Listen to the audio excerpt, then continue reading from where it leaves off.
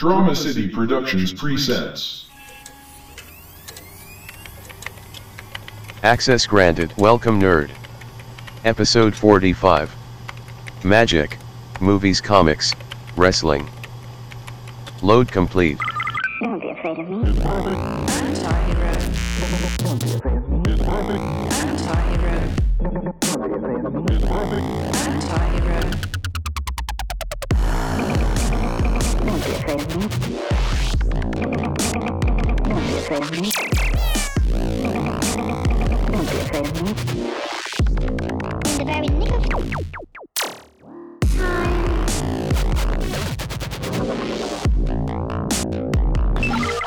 Anti-hero. Anti-hero. Anti-hero. Hey, this is Christian. Hey, this is Damon. And this is the Amazing Nerd Show, episode 45. I'm going through a little bit of a Halloween hangover, man. We did a lot of horror, man. We went through a lot of horror. I have not watched a horror movie since, and I feel okay. I'm not going through withdrawal. I was maybe that first day or two, but I'm all right with it. Are there any horror movies left this year that we didn't get to in the Halloween season? I'd love to see Suspiria. Mm-hmm. So I would definitely... Are you talking about retro reviews? No, I'm just saying going forward, because we still have the rest of the year to close out for horror. I'm going to check out Overlord, I believe, this weekend. Mm-hmm. So we possibly will have a review next week. It looks pretty badass. Looks like a fun time. So I definitely want to check it out. Kind of snuck up on me. I think I saw like one trailer in the theater. And then also... That's where I found out about it. This past week, it's just been everywhere. So I don't know. They saved all their marketing money for the last week before the release. Which is smart because now I'm actually kind of curious about it. Well, you know what? It's always bothered me when movies do this, where it's like they market the hell out of it 3 months in advance, and I think it's coming out because I see it fucking everywhere and then I have to wait 3 fucking months. And then you're in store for 6 different trailers. Exactly. To see the entire movie. I literally have no idea besides the possibility of zombie Nazis, what this movie's about. I know it's supposed to be gory and fun, and a throwback to grindhouse kind of movies. Yeah. So I'm on board. That's my bag right there. So, but it's been interesting. I always get a little depressed after Halloween, because of all the build up and everything, and this is the one Halloween where I don't feel that way just because we were watching so many fucking horror movies. It was actually nice to be able to sit down and watch a regular movie that didn't have someone dying, in it right off the bat. So, well, I saw Bohemian Rhapsody. Oh, did you? Last weekend, How was that? It was really good. There was points where I forgot, the actor was the actor. Not Freddie Mercury. Not Freddie Mercury. I was like, oh, that's actually blended pretty well. Well, that's a damn good performance. Yes. Does he actually... He doesn't actually perform the songs. No. Okay, I was going to say. Yeah. Because, Freddie Mercury's it's probably my favorite vocalist of all time. So, Queen's not my favorite band, but I can't, put anyone past Freddie Mercury, vocal skills-wise. So, now I heard there's some, historic, inaccuracies that people are kind of griping on. Yeah, it's a biopic, though. Exactly. They always change a little. It's always from someone's perspective that isn't 100% correct. Well, and then the guys from Queen were heavily involved in that, so I was surprised to hear that. The cast all matched their characters. It's almost I'm forgetting names, but the lead guitarist, he is spot on. Brian May? Yeah, spot on. Hair is perfect. Everything looks the exact same person. And a good performance. Yes. Huh? Completely. They all had great performances. I definitely would liken it to, I'm trying to think of the NWA film. It's on that kind of same level where it's not a complete tearjerker where it's going to mess you up by the end of the film because you know what happens with Freddy. Yes. It's a decent storyline. I'd say it's a good film. Not the greatest film all the time, but it was very good. The actual musical numbers, are there full on songs through the whole thing, or does it borderline a musical at times? You could almost... I'm sure there's tons of Live Aid shit and everything. Oh, The Live Aid is the end. That's the end of the film, and it's pretty much like their entire performance. Oh, really? Yes. They go through 3 or 4 songs. Okay, I was gonna say. Well, I don't even know how long they were on. Like their set was in Live Aid, but that's still ballsy to do a 3 or 4 song and that's set all to end the synced movie. and everything perfectly. Really? Okay, but it's a big moment and a feel good moment at the end of the film. Oh, all right. Well, I definitely will check out Queen. Wait, can you give it a star rating? Oh, I would give it a 4. 4 out of 5. All right, that's not bad. Because I've heard mixed reviews, so I mean, but man, I do love Queen, so I was excited to see that, and it has the what's the actor from iRobot in it? From iRobot? Yeah. Are we talking about the drummer or no? The fucking he plays Freddie Mercury. Oh, you mean Mr. Robot? Mr. Robot. That's why I'm like, iRobot. iRobot is that the Will Smith movie? Yes. Whatever. That shows you how much of a fan of the show I am. Uh-huh. But the guy's getting like tons of like critical praise for that USA show. Because no matter what, if the show's on USA, I just won't watch it. Just because, for me, that's like, what was from the late 90s. Silk stockings and like... So I never get any US Suits, I believe, is on USA. I just never get any USA shows, any kind of... You watch Raw every week, man. Once again. That was the high bar for USA for a long time. So they had a bike cop movie, not like a motorcycle cop, like Chips, like an actual on bicycles, cop movie, show, for a long time. That was their one main show. Stop watching USA. Yeah, well, no, I wouldn't. It was always on after Raw. And they would always have, guest starring Shawn Michaels. It's it's going to kill me now. I need to know the name of the show. But yeah. So I guess I know. Have you watched the Robot show, Mr. Robot? I have it still on my list of things to watch. Okay, that's a long list. Yes. I know that for a fact. So but that's further down the priorities. Yeah. Probably not. But it was definitely on my radar when it came out. I think he won an Emmy or something, or a Golden Globe or something. They won some type of award, TV award for it. Okay. We're just a fountain of information this week. You can't tell we're winging it. It's a very slow news week. Yes, it is. So, any other movies coming out that you're going to check out? Yeah, next week I'm going to be seeing Fantastic Beasts and the Crimes of Grindelwald. That's a mouthful. Yes. I kind of wish they had not gone with the Fantastic Beasts title. It's just how they handle it. So, is this based off a book? Yes, it's like this field guide to finding specific beasts in Harry Potter. I'm losing Damon as I say this. Yes. Written by Newt Scamander as a character who's in the Harry Potter universe. So is it like a guide to the different... It's like a tiny, small book that was written outside of the main titles. But the studio was so desperate for Harry Potter material that they went to that and made a whole, movie. Is this the second movie? Is this a sequel? This is the sequel to the first prequel.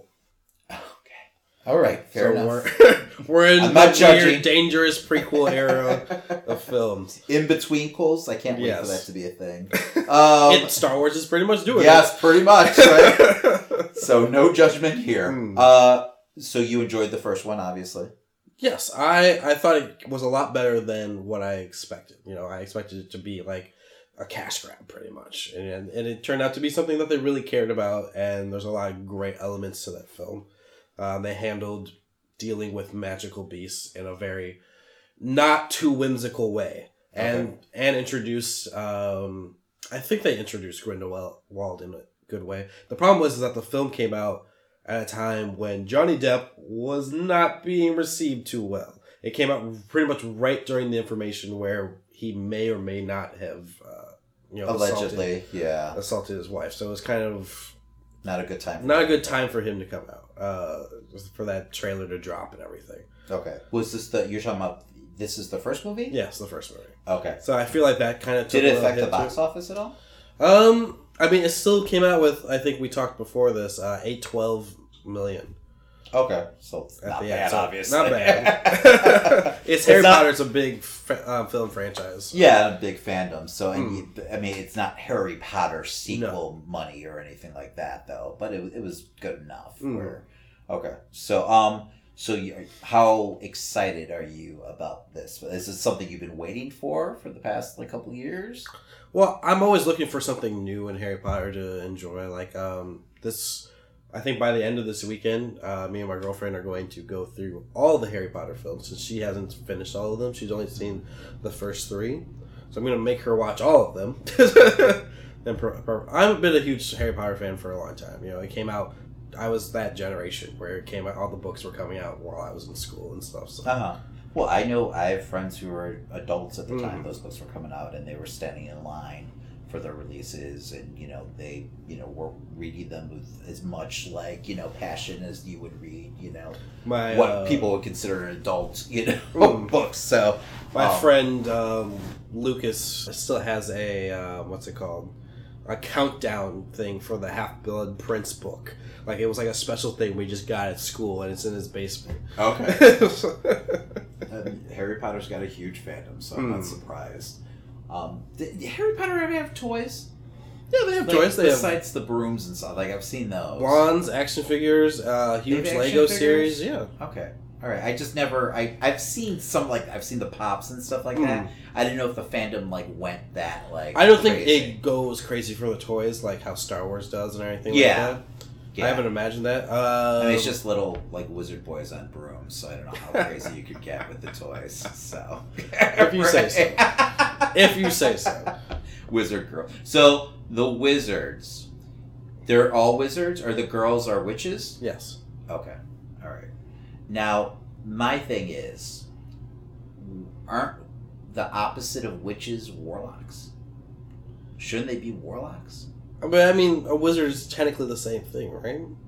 I don't think so. I think a witch to me is usually the dark arts, but they're not practicing No, I mean they're not trained to practice dark arts. Whatsoever. Okay. So do they tap into that at all? Are there warlocks in this universe? Not that I'm aware of. Okay. I'm asking very deep. They usually only talk about witches and wizards, and then if there's an evil wizard, they'll just say, it's a wizard that went dark. Dark. Okay. All right. Such and such. So, what are you wanting out of this sequel? For this, I like to see kind of where they're going, because this should be near the beginning of this great magical war that was often talked about in the previous books and movies, the main books and movies. Okay. They're going to be exploring, young Albus, and they're going to be exploring young Grindelwald, which is pretty much the inspiration for Voldemort, who is the main villain in Harry Potter. He gets a lot of his ideas from Grindelwald, of there needing to be only pure magic beings in the world and stuff like that. Are you going to see any of those characters in this movie, a younger version? I don't know time-wise how that matches up. Yeah, it's will there be a younger Voldemort in this movie? Oh, well, Voldemort probably won't show up in this film, at least not till after the Great War or whatever. Do you think the third movie will be the Great War, or is that going to lead to another set of films about the Great War? Third or fourth, probably. Third or fourth. I think they have scheduled 4. They're going that deep. You think they're going? Oh, so there's actually 4. I think that they had slated films for. Okay. When they first announced that they were doing it. They just knew they were printing money, huh? Yeah. 4 films. Put it on the schedule. They have something big here, and they're not going to waste that. I'm still waiting. I'm assuming, greed-wise, they're probably still going to make. I'm saying it like that because that's free money. They introduced the concept of there being an American school. Why not do books on that? That's the easiest route. Speaking of the Great War, did Rowling actually write in depth about the Great War, or is it just something that's mentioned in passing? It's more mentioned in passing. Like it's like a big aspect because they like to tie in the magical world to the real world as much as possible. Like where were magical beings during World War I and II, and what was going on. Okay. So like a lot of what happened back then is also magical beings were on either side of the war as well. So that's interesting. Mm-hmm. Okay. So now, is she still writing? Is the author still writing like material, or No. she's just done? She's been done for a while. Okay. She still has like she'll give input on like the fan website and stuff like that for special things. But like do these movies have her blessings though? 100%. Yeah, she definitely works on those. Helps with the scripts and stuff like that. Oh, okay. Like, okay. She's totally a part of the film process. She probably gets more money that way too. Oh, I'm sure. Yeah, if they do well.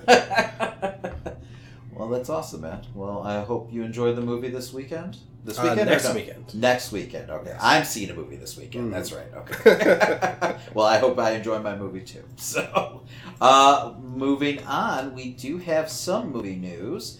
Out of nowhere, we had an announcement of a Breaking Bad movie coming out. Yes. So, and we don't know anything else about this movie. Like I said, it is a slow news week. But Breaking Bad is supposed to be getting a movie. Bryan Cranston said 100% he would be interested in reprising the role. And if it got to Variety at this point, I feel like it's already like in the works and they're past the just talk stage of this. So I'm just curious to see where they go with this. And they literally had no details whatsoever. The original creator's back. He's the driving force behind it. Vincent Gillian. And I believe no one knows whether it's going to be a prequel. I can't imagine it being any kind of sequel. Since Walt White is actually dead at the end of the show, I don't see where they would be going. Otherwise, so I'm guessing it's going to be an actual prequel.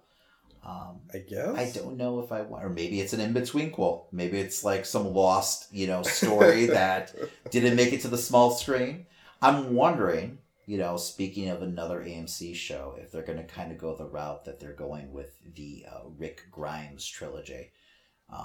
Spoilers if you haven't watched last episode of Walking Dead, but, that was, Rick Grimes' last episode, the actor Andrew Lincoln leaving the series, so he's going ahead and everyone speculated that he was going to die in this episode, and why wouldn't you? It's Walking Dead. Usually most of the characters end up dying, so but apparently some helicopter showed up and took him off into the sunset, and he is going to be doing a trilogy of movies for AMC. So I'm wondering and that's supposed to air on AMC, though. It's not actually going to be making it to the theaters or anything like that. So I'm wondering if this Breaking Bad movie is going to be kind of one of those deals where it's going to be just on AMC. So I don't know. I mean, are you interested in this story? Like, I just feel like it's a prequel. Walter's story is so just done, and like we've seen it from start to finish. It's such a great story too. Else. Like I hate for them to fuck it up. I mean, if it's just like a side story, do you think it would be like in the vein of Better Call Saul? Better Call Saul. Sorry, Saul. But yeah, or maybe it's maybe it is between those two, shows. Better Call Saul's done a really good job about kind of like diving deeper into like a lot of great characters were introduced into Breaking Bad. And really, telling their stories. So, I mean, I trust them with their material, obviously. I'm like 2 seasons behind on that show, though. So maybe it's gone to the shits. I don't know. But I really loved like the first couple seasons of that series. So, I mean, maybe it is something that ties those two worlds together, like you get like kind of like that in between, story. So I don't know. I just don't know where we could go with like Walt, as the main character at this moment. So, and I definitely don't feel like I want to see a sequel to Breaking Bad.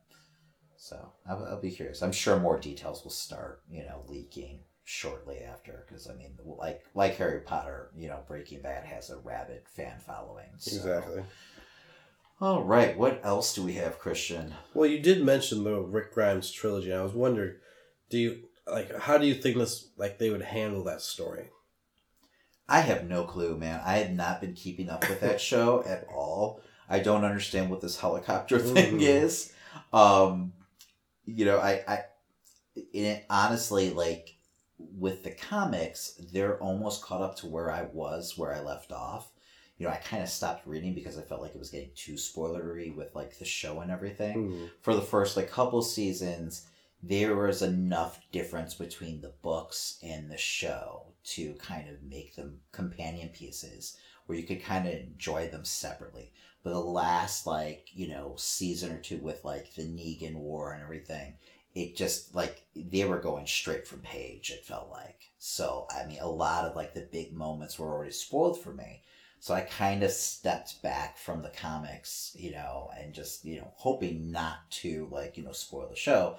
But then I just stopped watching the show altogether. So now I want to, like, jump into the comics again. I mean, this world, I don't know, it's interesting to me without Rick Grimes as part of it and Carl. Because, I mean, that's the whole premise of the book is really, Rick and his son, on this journey in this, like, post-apocalyptic, like, world. So I don't know how this story works without those two characters. So I would like to give it a watch and see what it looks like without that, without those elements. But at the same time, I don't know if I care anymore. I mean, would you fill in those roles then with, like, Michonne and the daughter at that point? Well, I kind of tell those stories that are, I don't know, that were maybe in the comic using Michonne. I don't know. I don't know if they need to go that route. I think it's a good chance for them to kind of tell their own story at this point. I mean, and kind of, like, not walk away from Kirkman's, material. And I think he's still a writer on the show, but, like, take it a different direction. This was also Maggie's last episode, too. And that's, something that, she's such a huge part of the book and everything that I'm interested to see, like, who fills in that role, I don't, it's very curious to me, like, what they're doing exactly. But they seem like there's no, like, end in sight for the show. That's what they keep on saying, like, the show can keep on going. And I know ratings are, taking a massive hit over the last 2 seasons, but they're still good enough to keep it going. And I think they even teased, like, other possible spin-off shows still to come from Walking Dead. So I don't know. I mean, that doesn't sound, like, too tantalizing to me, but I don't know. I would like to say, I love Michonne as a character. I love Daryl as a character. And Daryl's not part of the book. So I feel like they've got a clean slate, with Daryl, and they could kind of, focus the show around him if they wanted to. Negan's still kicking, so they could tell a story with Negan if they wanted to. I don't see him being the main character of the story. And that'd be a twist. He's got, well, yeah, right. Well, I'll get into it, but there is parts of the comic where there's this whole parallel between Negan and Rick, and I mean it's there in the Negan War, but, like, is Rick really becoming Negan? Is he the villain of the story? So, I mean, there's different aspects of that they could kind of dive into if they wanted to using Negan, but I don't know. I don't know if there's enough interest there, amongst fans nowadays. And if Rick is not going to come back, I'm assuming he's going to have to die in this trilogy of films. I don't know. Because I just from my memory of this character and where he was last I saw, I can't imagine him being okay being far away from his daughter like this. No. And that's obviously they have to be taking him far away where it's just impossible for him to travel. Or maybe the whole trilogy is him traveling back to, wherever they are, Georgia or something, to find his daughter and Michonne again. So, I mean, maybe that's part of the, the premise of the movies. So I have no clue what they're doing. Oh, man, it's kind of crazy. So, the fact that they're, like, doubling down so hard, that was ballsy to me. When a lot of people are walking away from the series, they're like, no, we're giving you more Walking Dead. You're not getting away. You thought Rick was gone? No, you're getting 3 fucking movies. He's getting his own goddamn trilogy. So they're milking this shit, which is fine if they got a story, I do want to jump back in. I do want to catch up and just see where it, went wrong, and maybe I love it. I don't know. Just from the way people have been talking, though, it went wrong at some point. The only reason I really lost interest was just because of time and everything. And I think the whole Negan storyline was so dragged out for me. And reading the comics first, it didn't help. It's a big part of the comics and it's well done. And it's one of my favorite arcs in the comic book. But the way that they dragged that shit out so much, it just ruined it for me. It just really did. Because in the comics, he's a force of nature that just hits the group. You didn't have this, whole season of different characters dropping Negan's name, building him up, and just everyone just waiting patiently for this huge moment, and then for it not to happen. I think a lot of people didn't forgive them.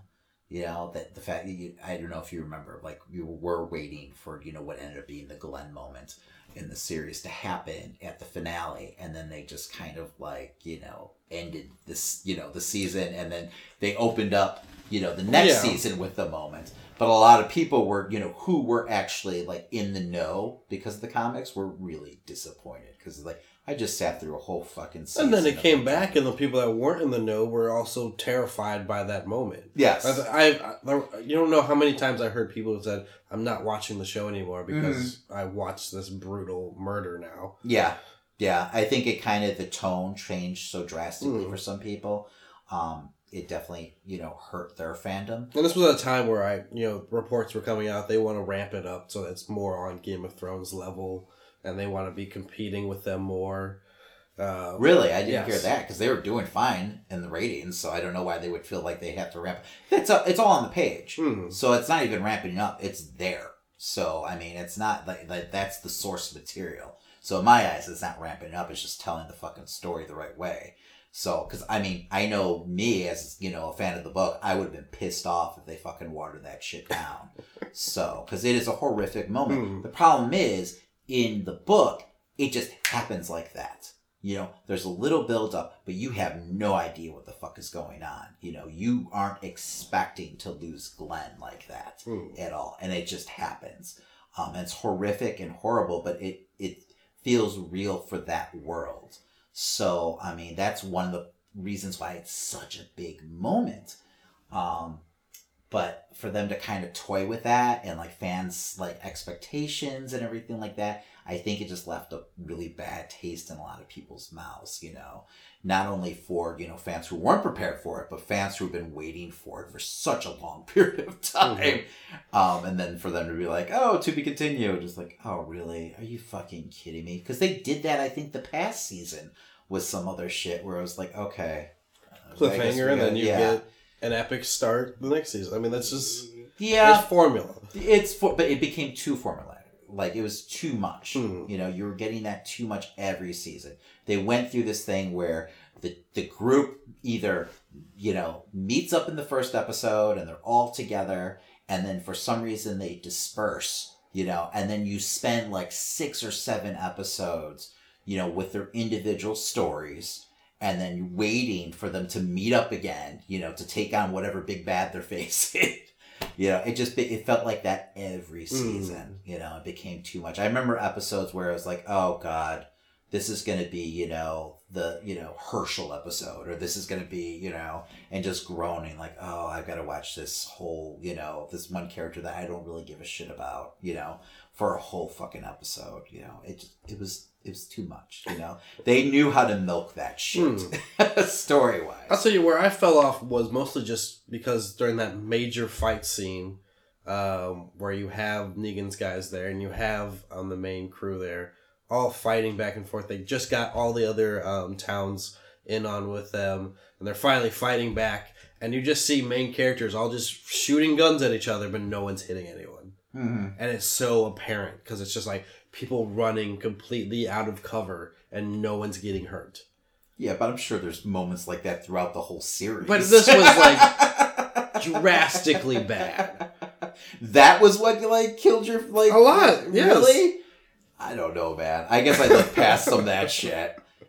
Like, me just, I don't know, them, like, taking a story that took, like, a couple issues to tell and, like, you know, spreading out between 12 fucking hours, that's when I kind of, like, walked away.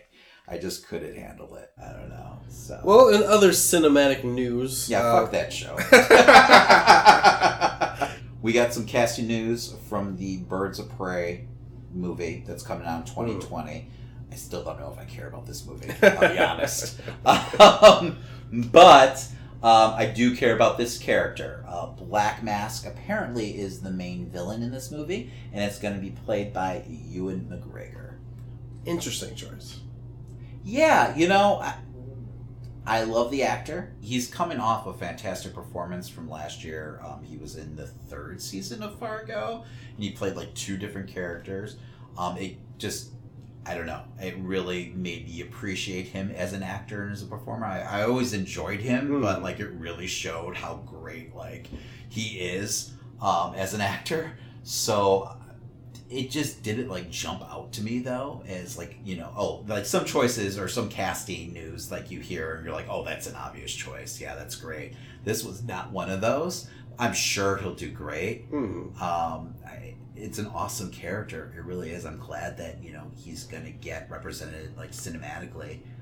And I'm glad it's a character we haven't seen before. I almost see him more fitting in a role like Baron Zemo than I would for Black Mask for some reason. I don't know. Oh, I could definitely see him as Zemo. And that actor who portrayed Zemo actually reminds me a lot of Ewan McGregor. So it's funny that you mentioned that. But yeah, no, I could definitely see him as Zemo. But I don't know. I wish the film well. I'm not excited for this film at all. I hope it's something that's taken seriously and it's in a completely different direction than Suicide Squad was. Can we pretend Suicide Squad didn't happen? I mean, does Suicide Squad know that it happened? I don't know. Well, and we had news recently that James Gunn is at least writing the next Suicide Squad. It's definitely a sequel, so you're getting all those, you know, the actors that are left returning. So it feels like it's going to happen. I don't know if they need to even touch upon the story that happened, though. They could just kind of jump into another mission and, you know, just forget everything happened in the first one. Not really dive into it. I want a different relationship for Harley and the Joker. I think that's what kind of, you know, ruined it for me in the first movie. I think they're still going ahead with that. They still have thoughts to do more of that relationship, though. I hate that. I really do. I don't think it'll have anything to do with this film necessarily, but, you know, down the road they will still want to do a type of mad love. So is Jared Leto supposed to be getting his own Joker film? I'm not aware if he's getting his 100% his own, but it'll definitely have to do something with Harley's like slated for like 3 movies. Yes. You know, Margot Robbie's going to be busy for the next like decade, you know, being Harley Quinn. So I don't think anyone's on board with Jared Leto. Like, I feel like whatever performance we're going to get out of Joaquin Phoenix is going to change people's perceptions on what they want for Joker going forward. I don't think if it's even changing the perceptions, though. Like, I know what you're saying, because I don't think anyone wanted Jared Leto's performance or his version of the character. So and it's not like it's I think it's going to make it even more difficult for him, you know? So whatever movie they do with, you know, the next time Jared Leto dons the makeup, I mean, it's got to be a fucking home run. He's really got it. Like, I hope they just take it a different direction. I wouldn't even be surprised if they made it seem like the tattoos were removable.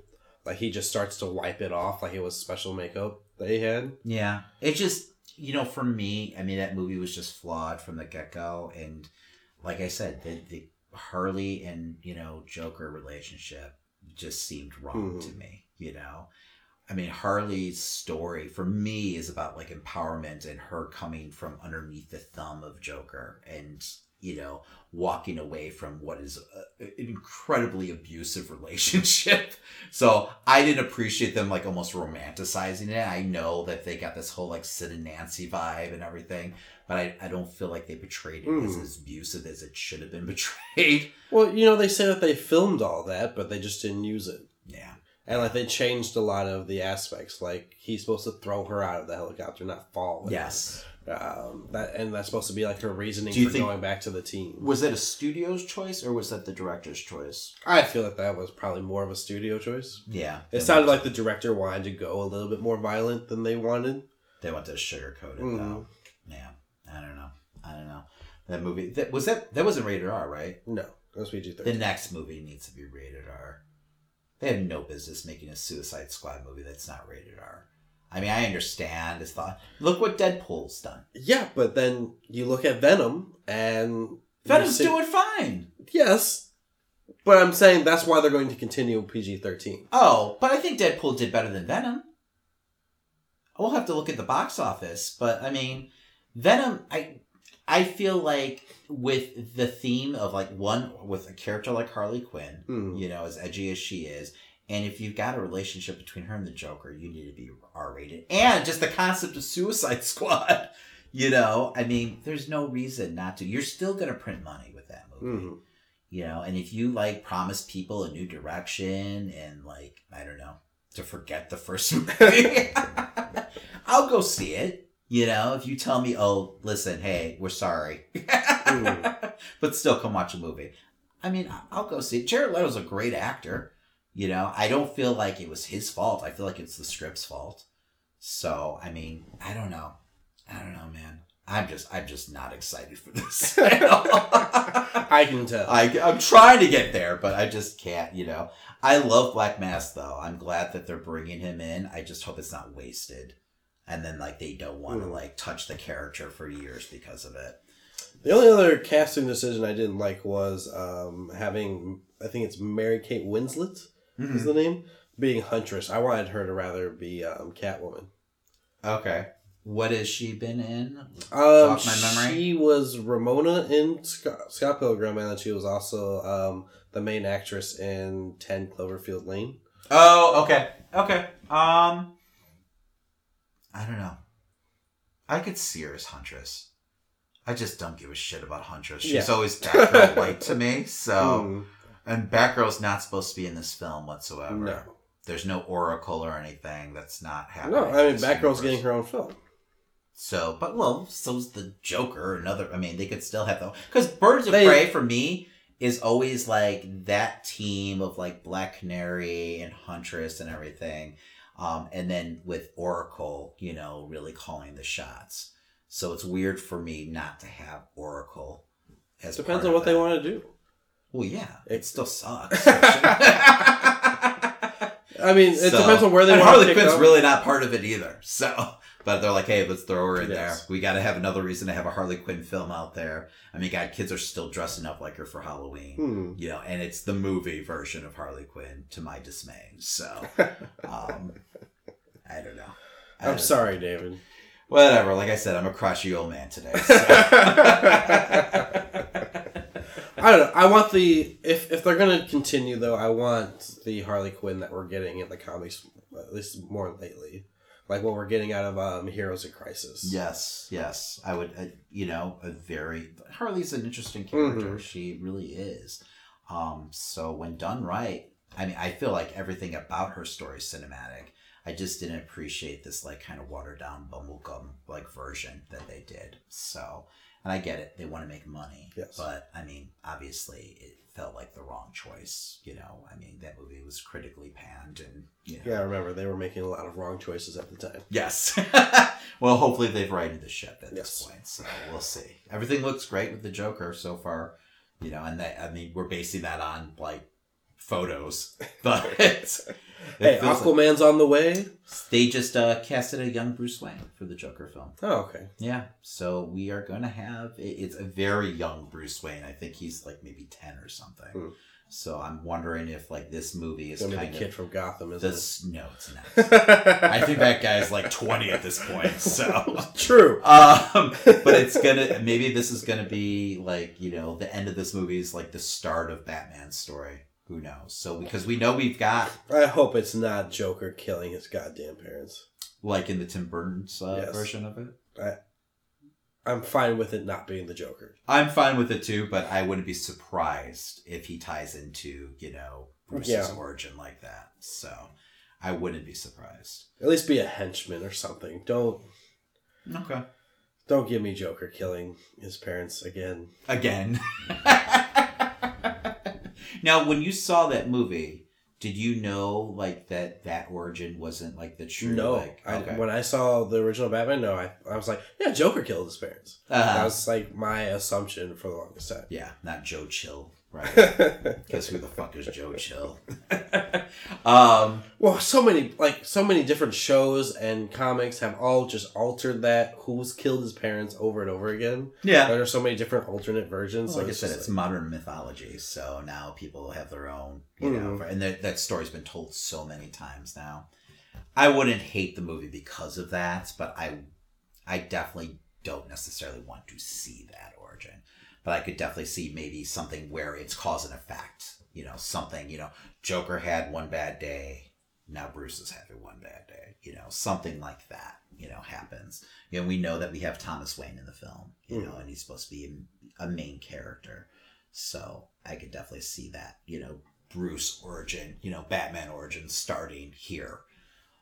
But we'll see. We will definitely see. Yes. I'll see. October too, right? I think it's next year. Exactly like a year away. Oh, okay. And we're already talking about it. All right. Well, I think it's time for some comics. Let's go. Now accessing comics. So this week we have Spider-Force #1, keeping on with the Spider-Geddon storyline. That is right. Do you want to read the blurb, Christian? I'll read it. It's fine. Go for it. A Spider-Geddon tie-in. The deadliest task in all of Spider-Geddon has come up, and Kane has stepped forward for what he's sure will be a suicide mission. But he can't do it alone, and Jessica Drew, aka Spider-Woman, has signed on to help. But has Kane told her the whole truth? With Ashley Barton from the Old Man Logan universe, and 2 new characters, Astro Spider and Kid Spider, Kane's team is complete, and their first mission may be their last. Now, David, when I joked that they were going to do an X-Force team, I didn't actually think that they were going to do an X-Force team. Okay, because I was going to say, did you see the solicitation? No. I was like, oh, he must have saw this like beforehand. I had no idea. That's funny. So we got Spider-Force. Speaking of Suicide Squad, I enjoyed this, you know, version of the Spider-Man Suicide Squad because this is basically them on a suicide mission, whether they know it or not.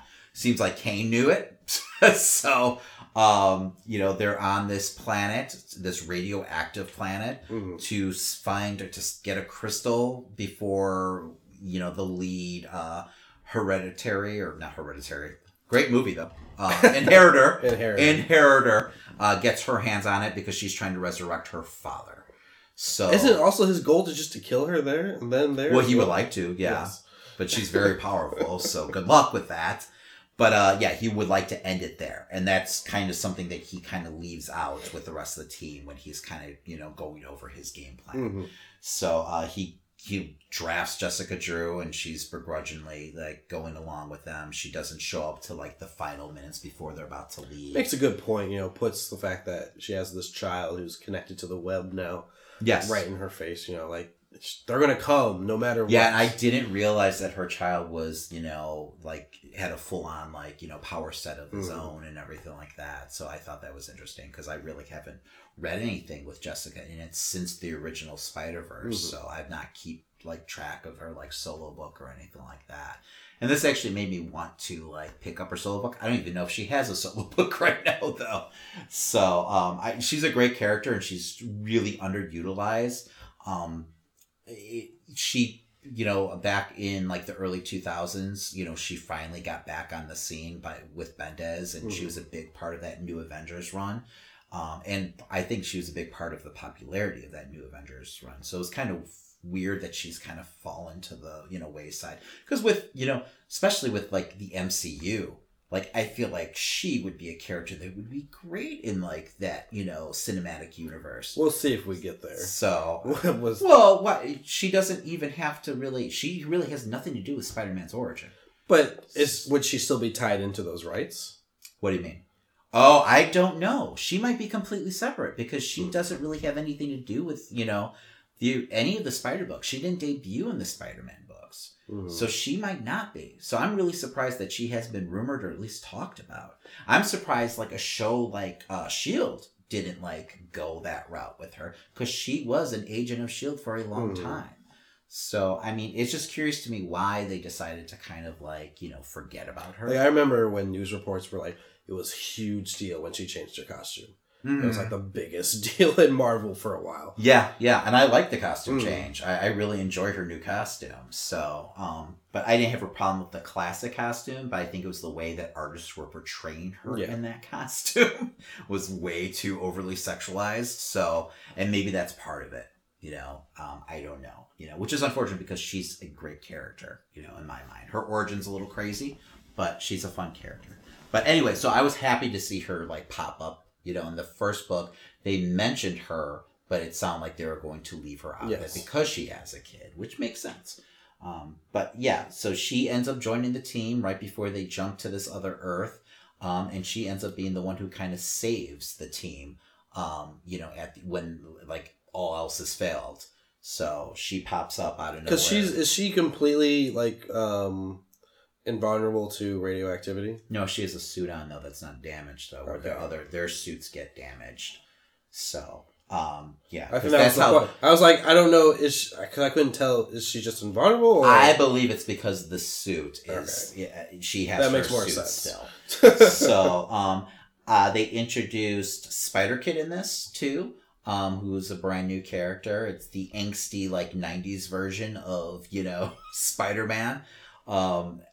Charlie, who's really Peter Parker, I guess. He's going by Charlie. But he's going by Charlie. He hates his Uncle Ben, apparently. So, I enjoyed that character. I liked his costume design, too. I don't know. We'll see if he makes it out alive. But he definitely seems like he has a lot to hide still. Yeah. And stuff for us to find out later. Yeah. So it seems like a fun character to kind of explore with. And, I mean, there's been a lot of stars that jumped out of the Spider-Verse book, and I could see him being one of them for this, like, story arc. So, but there are going to be, like, 3 issues of this, so we'll find out. Yeah, exactly. So, and we'll see if he shows up in the main story, too. So, but yeah, this was a fun ride. I didn't really get the whole Astro Spider point. Like, the only reason I know his name is Astro Spider is because he shows up at the, and it's in the solicitations for the book.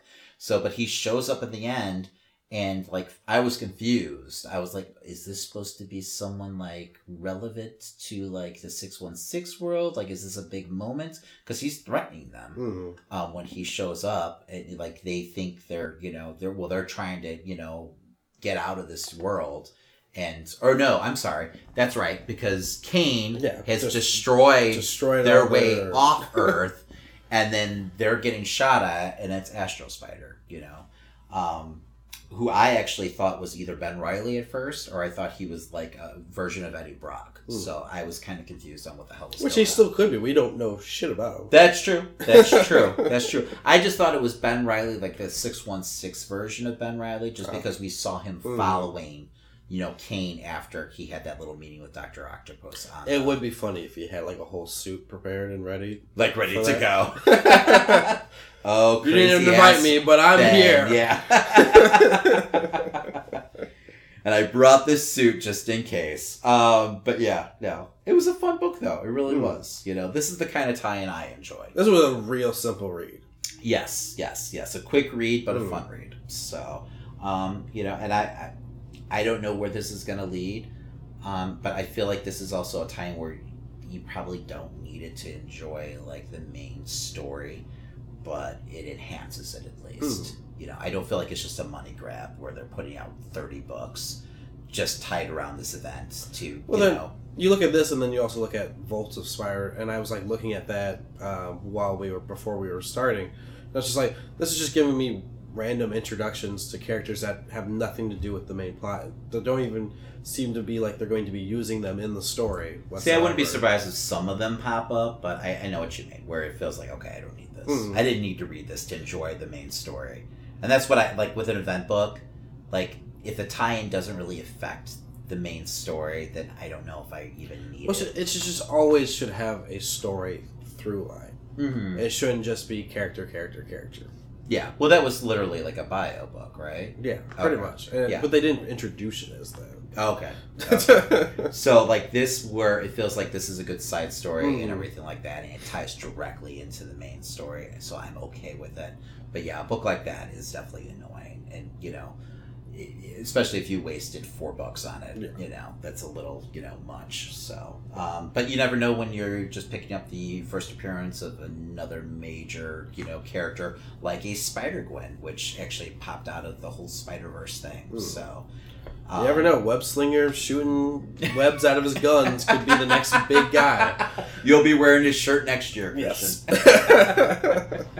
All right, what do we got next? We have Extermination number 4. The X-Men are at the end of the road. If even one of the original 5 X-Men dies, our future is lost. Jean Grey and the X-Men only have one option left, and it may cost them everything. Well, spoilers. They might got everything cost for them. Yes. This book ends with Ahab killing the young Cyclops. So, shit's about to go down. Yes. At least it seems like he's killed the young Cyclops. I've been duped before. It is comic books. So, but yeah, it feels like he's dead here. There was blood. So, there was a lot of blood. You know, and you just see his, like, you know, hanging feet. And it looked pretty horrific from, like, the way the other characters were reacting to it. Man, time travel sucks, though. Like, I'm like, okay, does time just unravel here? Well, they explained early on, you know, paradoxes and bullshit like that. Yes, bullshit like that. Exactly. So I'm letting it go. I did actually enjoy this book, and, you know, more than the last 3 at least. What issue is this? This is number 4. This is number 4. I enjoyed the first, and so I've enjoyed it so far. This was a good book. I'm wondering where, like, how much story is left to be told, and I don't feel like there's that many issues left in this. So I feel like this is going to be a direct, like, tie-in or lead-in to Disassembled, which we know is hitting any week now. Exactly. I feel like it's just the next issue is gonna come out. It's gonna be story continues and Disassembled. And yes. Then you just move on to the next. Well, everything's just gonna go to hell. So. Because there's really no X-Men the next one should be the last one. That should be the conclusion. Yeah. And I enjoyed the interaction between the young Cable and X-Force. I thought that was really cool. I think it's a novel idea to have, you know, in spoilers, but if you read the solicitations at all, you've seen that X-Force, the upcoming X-Force team is going to be led by the young Cable. So I feel like that dynamic will be cool to see play out on the page. So it's a different way to freshen up the whole concept of X-Force and everything, because this is a very hard-nosed Cable. I mean, he means business. He fucking killed himself, you know, so he could complete his mission. So, yeah, I don't know. So I'm hoping to get X-Force, you know, back to form with this series. So, I don't know. It does feel like it's going to be, like, I feel like there's a lot more story to be told, so I'm kind of disappointed there's only 1 issue left, and I don't know how they're going to tie it all up. But like I said, I mean, like we were saying, I guess this is more of a prelude to Disassembled. So I feel like if I could predict them tying it up, they might just send this team back, and we'll see what happens. What do you mean? Or maybe they'll send someone in Cyclops' place. Send someone in Cyclops' place? Like how? What do you mean? Like time travel wise? Yeah, to send that team still back, because they have to send those members back either way. Mm-hmm. I would hope that they would still send them back. And then send another character to... But how does that save their timeline? Nothing can really save the timeline. But the main thing was... I think that's the whole point. Like, that's why we got Disassembled. Everyone's fucked. Mm-hmm. So, I don't know. I have no idea. Like I said, fucking time travel, man. X-Men like to dabble in it, though. Oh my Marvel god. in general, but... They do more than dabble in it. Half their fucking characters in the X books are fucking time travelers. So, but I mean, like I said, I love half those characters. So, we'll see. I mean, I've enjoyed this series so far. I think I just was hoping it to be its own story, but I'm coming to the conclusion that it's really just a glorified prelude to Disassembled. So that's kind of disappointing to me. I feel a little duped, if you will. It's still been like I feel like what they did with Hunt for Wolverine. I wouldn't take it that far. We'll see. There's been a lot There's more one that more happened issue in this than in Hunt for Wolverine. With a lot less issues. Exactly. I will give you that. It's been an entertaining ride. I just want more, and I want a conclusion. I just want a definitive conclusion. And I know I'm a comic book fan. I should know better, but the show must always go on. Because this X book is going to be a weekly book. So it's going to be Do we know how many issues it is? I'm not sure, but it's lengthy. I think it's like maybe 12 issues. So you're going to get 3 months worth of books. It's going to be very much like No Surrender. Talking about it. Yeah. It's going to be like No Surrender, the Avengers books. So, and the Avengers are going to be doing another No Surrender book, a sequel to No Surrender. So, jeez, we got a lot coming. Yes. But I mean, I love No Surrender, so maybe they have a good enough story to tell in that kind of format. We'll see. That's a lot of story there. All right, what do we got next? Heroes in Crisis number 2. It has redacted in it. Should I just say the names? Oh, yeah, just say the name. Spoilers. Yeah, spoilers going forward. Heroes in Crisis number 2, suspected of murder. Harley Quinn and Booster Gold find themselves on the run from the super hospital called Sanctuary, with each thinking the other one is the real killer. It's up to Batman to solve this heinous crime. I guess it's just Batman. There's no other teammates there with him, sorry. Well, they're all kind of just leaning on Batman. What do we do, Batman? But suspicion falls on him when Superman and Wonder Woman ponder just how much Sanctuary's AI is telling them. Meanwhile, Redacted tries to make a shady deal to hide from the Trinity. Harley Quinn. Oh, Harley Quinn, okay. While Booster Gold searches out an old friend to help him out of this mess. Skeets. Only gets deeper in trouble. Man, one, I don't feel like they were suspicious of Batman. I think they're more like, come on, Batman. Yeah. You totally, you have a way of figuring this shit out, or you've got surveillance in there. There's no way that you didn't, suspect something's going to happen in this quote unquote super hospital where heroes are, visiting to deal with their post-traumatic stress syndrome, and villains. I still don't understand how Poison Ivy got in to this. I guess if you want to be rehabilitated, you can. You can. Is that the deal? I'm hoping. Okay. I'm hoping. Because it seemed a little weird. I was like, what is this? That being said, I enjoyed the story. Once again, I like a good mystery, and this feels like a good mystery. I enjoy Tom King's writing a lot. I feel like he knows these characters, so they feel the way they should. And not to get too far away, but your Poison Ivy comment, she does, at the end of the war between Joker and Riddler, she was used by the Riddler, and Batman talks her out of the situation that she is in when she tries to take over the world, pretty much. Yeah, and she's always, as a character, has always toed the line, going back and forth, where, you could see her having, a face turn, So Tom King-wise, it kind of makes sense why she would be there. Yes, I just didn't know, she's still a villain at this point, though. Do you really want her in this, this safe place for heroes? So, and she kind of, doesn't she kind of comment on, do I belong here? Yeah. So, but that being said, it's a novel concept. It brings a little realism to the superhero, world as much as it possibly could. And I love that they're dealing with real consequences. I love the moment with Barry finding out about Wally, from Booster, and Booster's pretty fucked up at this point, and not really clicking on all cylinders, how he even I don't know if he just assumes that Barry knows, but he just happens to mention that Wally's been murdered.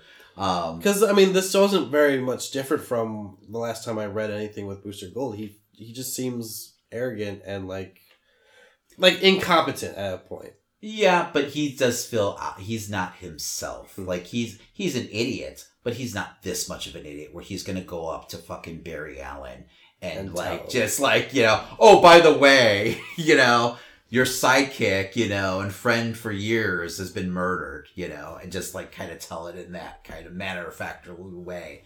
So, you know, and I don't know if it feels like Booster's off, you know, to me, and you know, that's why he's there, you know, at the, you know, what do they call it? The sanctuary.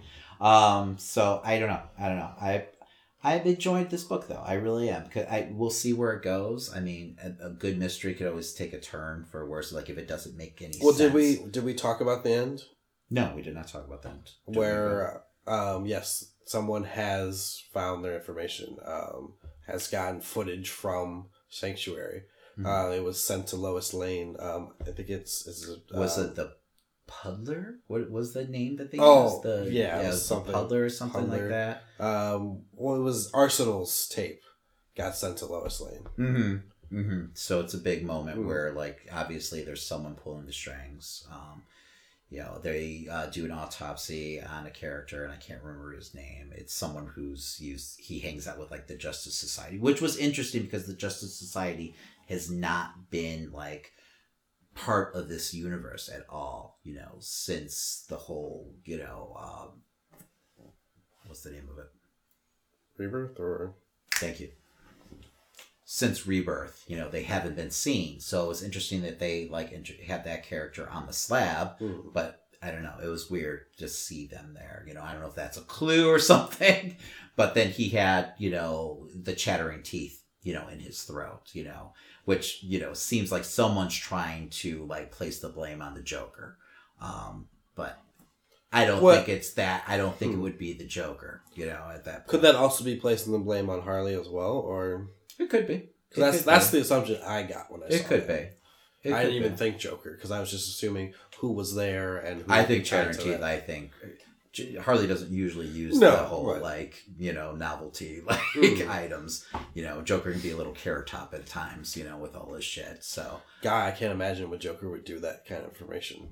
He's usually not into that, but I think it'd be interesting. Yeah. I don't see them going that route, though. I feel like that was a red herring. So, but yeah, and I don't think it was Booster, and I don't think it's Harley at this point. So, we'll see. We'll see what happens. I mean, personally, I love this issue. Yeah. Like, I punched my desk like, this is what I want. Yeah, Tom King is killing it. I know he's got his retractors, but I've really enjoyed this, you know, his work this year. So, and I'm not reading the Batman book. I know you are, and you're enjoying it. You know, I know, like, it turned off some people. But I've really enjoyed everything that I've read by him. So I'm not disappointed here at all. And like I said, I love a good mystery, and that's what I feel like this is. Yes. I don't know how much any of this really matters, though. I feel like it's a lot of death. Is it going to matter to the DC universe? Probably in not. A year or is two? It going to be a good story? Yes. Because I think there's another Wally running around, too, so it's a little weird, and I don't understand the continuity at all, and I don't think DC does, but it's still a good story, and once again, you know, fuck continuity if it gets in the way of a good story. Yes. So, all right, well, next up, we've got Justice League / Aquaman, Drowned Earth. Drowned Earth Part 1. The Ocean Lords, ancient sea gods, with a grudge against Aquaman and Wonder Woman, invade Earth with an alien army and flood the globe. As Batman, Superman, and the Flash race to stop the water from rising and turning everyone to aquatic monsters, Mira seeks advice from an old enemy, and Arthur must face down Black Manta or lose his connection to the ocean forever. That wasn't too bad. Not too bad. DC-wise, for a blurb. Could have been a little less information. Yeah, but it was all right. It was yes, it was definitely spoilery, but I mean, I don't know. At least it wasn't trying to be funny or didn't think it was funny. So, but yeah, and it wasn't 2, you know, pages long. That's always a plus. But anyway, Christian, thoughts on this book? Love letter to all subaquatic lovers, I guess. Anyone who loves the sea. This is or Aquaman in general. You know, Scott Snyder really went all in on Aquaman and possible potential Aqua lore. I don't know, man. This isn't doing anything for me. It really is. This was 40 pages long. Yeah, it was massive. And I didn't realize it was going to be a special issue. Like, I didn't know this was a special. Well, I think this is the only one Yes. of this. So I know it says part 1, but I feel like it's part 1 and it's going to be a crossover event, Yes. really. But this is just how they're kicking it off. Because I think the rest of the story is told in like Justice League and Exactly. Aquaman's issues, which is fine with me. I'm good with that because I can't deal with a huge event around this. Because I don't care about these villains at all. Like, I feel like they're so generic at this point.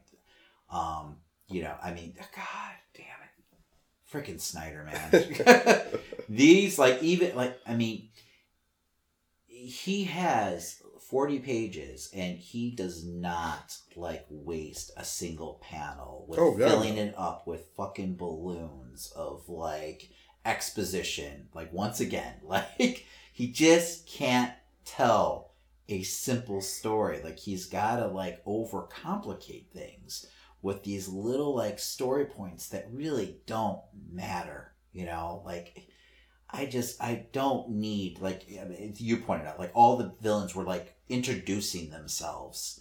And it just feels so juvenile and very, like, to me, very Saturday morning cartoons. Like, really, with, like, this character be like, I'm so-and-so of Venus, and, you know, my oceans were like this. And it's like, come on, man.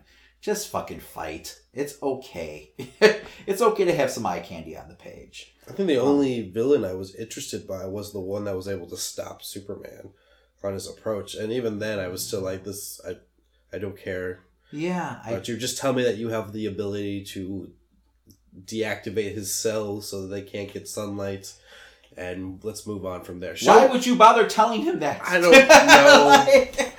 I guess it's comics. I get it, you know. I guess, but you could still do it in a way where it's like, show me, don't tell me. Yes, you know? Exactly. Like, there's no reason for anyone to do that, you know. I mean, it feels like even though, like, it's, you know, extremely wordy and, you know, it's poetic at times, but I feel like it's dumbed down for the audience and it doesn't need to be. Mm-hmm. I feel like it's not respecting the reader enough with this exposition. Like, you feel like we can't follow the story without you telling us exactly what the fuck is going on at every moment. It's okay. You don't have to give us every fucking, you know, like, villain telling us exactly why they're doing what and, like, the complete history of, you know, this, you know, Atlantean, like, hero god. I am not a queen. I am a god. And this is why I have to be here. This is what your people did to me. And what upsets me the most is I've actually been enjoying the Justice League book, and this feels like such a, like, I don't know, side note for the whole thing. This totally feels like we have an Aquaman movie coming out. Yes. We need a big Aquaman event. You know, Snyder, can you do an Aquaman story? It just totally feels like that. Like, let's promote the shit out of this movie as much as we can, you know, even in the books. And I don't think they needed that. I feel like they had a decent Aquaman story going on in the Justice League book where they didn't need to tell this story to get him over at all. Just keep on doing what you're doing, and, you know, this just feels like it's not going to matter in the long run. Oh, God, no. The waters will go away, and everyone will be turned back somehow. You know, and I know we're not diving into the details of this book, but there's so many fucking details, I don't even know where to start. But we'd have to write you a novel ourselves. Yes, exactly. We do not recommend this book. So stay away from this arc if you're a Justice League fan. You can totally skip it. Yeah, I feel like it's skippable, you know, and you know, I did enjoy the Black Manta stuff, you know, with him, you know, spoilers, Black Manta ends up getting Aquaman's powers and then talks mad shit to him right away. You've had all these powers, you felt like this all these years, and all you've done with it is talk to fish. Great moment, and it feels like Black Manta's finally getting his big, you know, moment, you know, in the spotlight. But I don't know, it's unfortunately wrapped up in this book. So I almost wish that, like Lex had put together some type of plan that involved all of their wishes happening at once. Whereas, this could have been going on Earth to distract some of the team while... I feel like this is part of Lex. I feel like this is totally just a distraction for Lex to go after the totality. And that's why Batman is, like, safeguarding the Hall of Justice the way he is. Because he keeps on mentioning, I can't leave here because of the totality. Mm-hmm. So I feel like, Batman knows what the fuck's going on. Lex knows that the League is not going to allow, this invasion to take place. Like, they're going to stop it somehow, but they'll be distracted enough for him to get his hands on the totality. I totally feel like that's what this is. It makes sense. We have no idea where they are. Exactly. And all we've seen is Black Manta at this point. So, and I feel like that's... There is a Legion of Doom this is the last issue. Mm-hmm. So... Yeah. I'm not digging this book at all, though. So, all right. Well, speaking of Justice League and one of their founding members, yes, we finally finished off the Justice League Dark and Wonder Woman storyline, The Witching Hour. For some reason, they numbered this number 1, but I have no idea why. The deadly finale of The Witching Hour arrives as Zatanna battles for Wonder Woman's soul, and the rest of the Justice League Dark battle for their lives. Hecate is more powerful than the Greek gods, and no matter who wins, the Earth will lose its chance of surviving the war that's coming. Big book. All right. I would say it's 30 pages. But it's just as wordy. It's how many pages? 30. It was like 30, okay. 34, average. Because that fucking Justice League Aquaman book was 40. This felt But was it a good kind of wordy? Wordy's not bad. It was still a good story. Yeah. So I can't complain, but I would have rather... It's pretty much the story of Hecate. Okay. Pretty much her whole life story and how magic came to be. But why not explain that over the course of the 5 issues? Give me a little bit each issue. Like, because they did a great job of starting off with, showing young Wonder Woman dealing with getting the powers from Hecate, showing young Zatanna. You could have also snuck in, like, Hecate's story going just a couple panels, right? Exactly. So you don't have to waste the whole final issue with it. Which, it's still an interesting storyline. It's basically, I have literally, like, 18 notes because that's how much I was reading through. Shit was going on. Yeah. She's basically, at the start of time and the start of magic, she is created and, like, all the magic is flowing through her and everything. And as other gods are being created and coming into the world, they're trying to make her join their pantheon because they see how powerful she is and how important she is to life and creation and all that stuff, because magic flows through all of life and creation. I know this is all big. And eventually she settles with the Greek gods as she falls in love with Hades and marries him. And she has worshippers. The worshippers see her power and want to mimic the power, so they start learning her incantations. Every time they bring her to Earth, she would grant wishes, everything, and they would watch her do her spells, and that's how they would learn how to do magic. Where does it all go wrong, though? Mankind decides, hey, we want more of her power, and uses her magic to trap her onto Earth. Okay. And the Greek gods are jealous of how much she's getting praised and how much power she has, since she is significantly more powerful than all of them. So Hades ditches her, pretty much follows his storyline in Greek mythology by marrying Persephone and moving on with his life. And she gets pissed off. She's trapped on Earth. She can't do anything. The people that used to worship her and the people that loved her have all abandoned her. So we're all fucked. Yes. So she embraces the darkness from the other kind, and eventually that turns her into the Hecate that we know, the Triple Crown Goddess. She has, the good parts of herself, but then she also has the dark part of herself. That's why she has 3 heads, pretty much. And this book kind of, it deals with... So Wonder Woman legitimately jumps deeper into the subconsciousness of this afterlife world that she's on, this moon that she's been left on, as I explained in the last book. and she somehow gets pulled out on the other side by the other two heads of Hikate. And that's how she's learning about this story. They're explaining what happened so that she has a better understanding of who she is. And Wonder Woman, learns about Hikate and is eventually put back into her body so that they can all convince Hikate you're doing the wrong thing. Because right now, everything magic in the world is dying. Everything's being replaced. They're kind of resetting the magical world in her image. Okay. And with that, she kind of starts to convince her, but Hikate is like, you know what? I've set everything in motion. Mankind has ruined magic for the world, and they need to, they deserve this.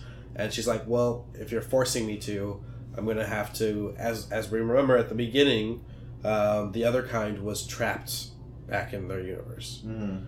So what they have is Zatanna pretty much unleashes the Upside Down Man again, and the Upside Down Man just chomps down on Hikate. And Hikate has to, get her power back to even fight him. And her power is inside all the witch marks, so it, of course, leaves Diana, and so she no longer has the abilities. But when she tries to suck her power back up, it apparently just goes into the ether. We don't know where it really goes until the end of the book. And so she just gets eaten and killed by the Upside Down Man in the Greek Olympus. Okay. They're in Olympus for some reason. It was very well written, but it just all came at the end. Where's the Justice League Dark Team during all this? They're kind of just like, they came to fight and kill Wonder Woman because Cersei tells them the only way to win is by killing her. Mm-hmm. At this point, with that. Yeah. But just before they attack, she gets put back into her body. Okay. So did I hear you right? So Wonder Woman does not have like those magical based powers anymore? No. Okay. All the power gets taken out of her. So is she gonna be, like, moving forward, is she gonna be part of the Justice League Dark Team anymore? I feel like since it's still tied to a lot of mythology that's going on, she can still be part of the story. I feel like it's not important if she is anymore. But, I mean, they're alluding to her still being a part of it. Okay.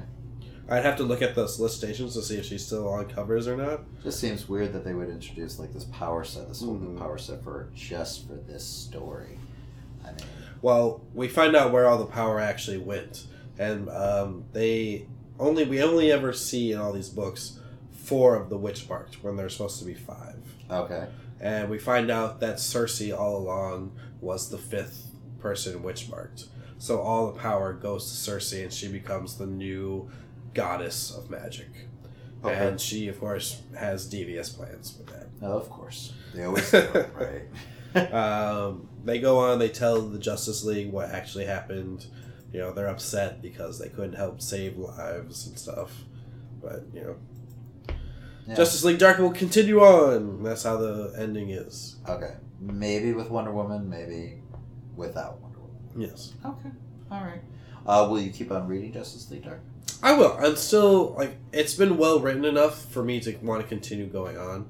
I've been on a Wonder Woman kick, so I've definitely been enjoying that.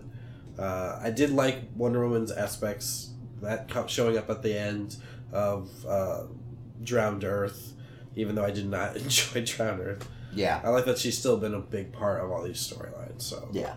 No, and she should be. Mm-hmm. She should be. I mean, she's obviously, top 3 characters in the DC universe, so, I enjoy her more than I enjoy Superman. So, yes. They really should just focus the whole universe around her, honestly. So, her and Batman. But yeah, no, and I'm glad that, she's become she always has been, but I'm glad that she's getting as much play as she has been, the recent years. So, but yeah, no. All right. So, will you recommend this? It's a good story. I wouldn't say it's a, must read. I would definitely say if you're interested in the Justice League Dark and you're interested in magic and how everything kind of works in the DC universe magic-wise, go ahead, read this book. Read these stories, you know. They're definitely a fun read. They're not, like, the most important thing you need to read this year, you know. Okay. Pick up Mr. Miracle before you pick up this. Yes. But it's more of a popcorn read, yes. if you will. So, but all right. Well, is that going to do it for comics? That's going to do it for comics this week. We're going to head over to the Squared Circle.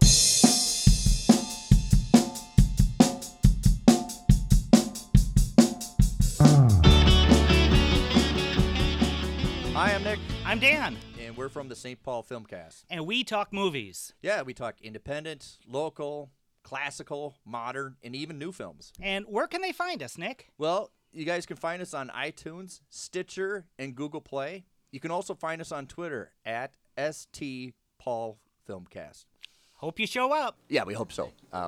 Once again, that's the St. Paul Filmcast. And now back to your regular scheduled programming. I always wanted to say that.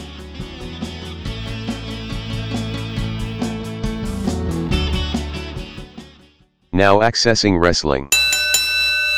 So we had 2 big events happen this past weekend. One we're just refusing to talk about. Just fuck it. Yeah. And it sounds like it was a shit show. It was. And I mean, more power to you if you decided to watch it. I know a lot of podcasts actually reviewed it. I mean, I did not watch it. No judging whatsoever, but it just wasn't for us. And I'm glad we didn't because it sounded awful. Yeah. But we will talk the aftermath that happened like during Raw and SmackDown. But before then, let's talk a little power struggle. New Japan had a nice little event. And it was rather entertaining. But let's just due to time, let's talk highlights here. What was one of your favorite matches of the night? Well, I mean, it's got to be Ishii versus Suzuki. Yes. Hands down. Yes. Or hands to faces, I should say. Holy shit. Like, I was getting uncomfortable at points. When I was like, are these guys, like, trying to kill each other? Like, I mean, it was getting fucking stiff. I mean, it's what you expected from this match. And there's been a lot of build-up to this match. Mm-hmm. So, I mean, it definitely did not disappoint. But, I mean, you have nothing but respect for these two guys after a match like this. They're literally just, like, standing in the center of the ring, trading blows. And they were getting more stiff as they went on.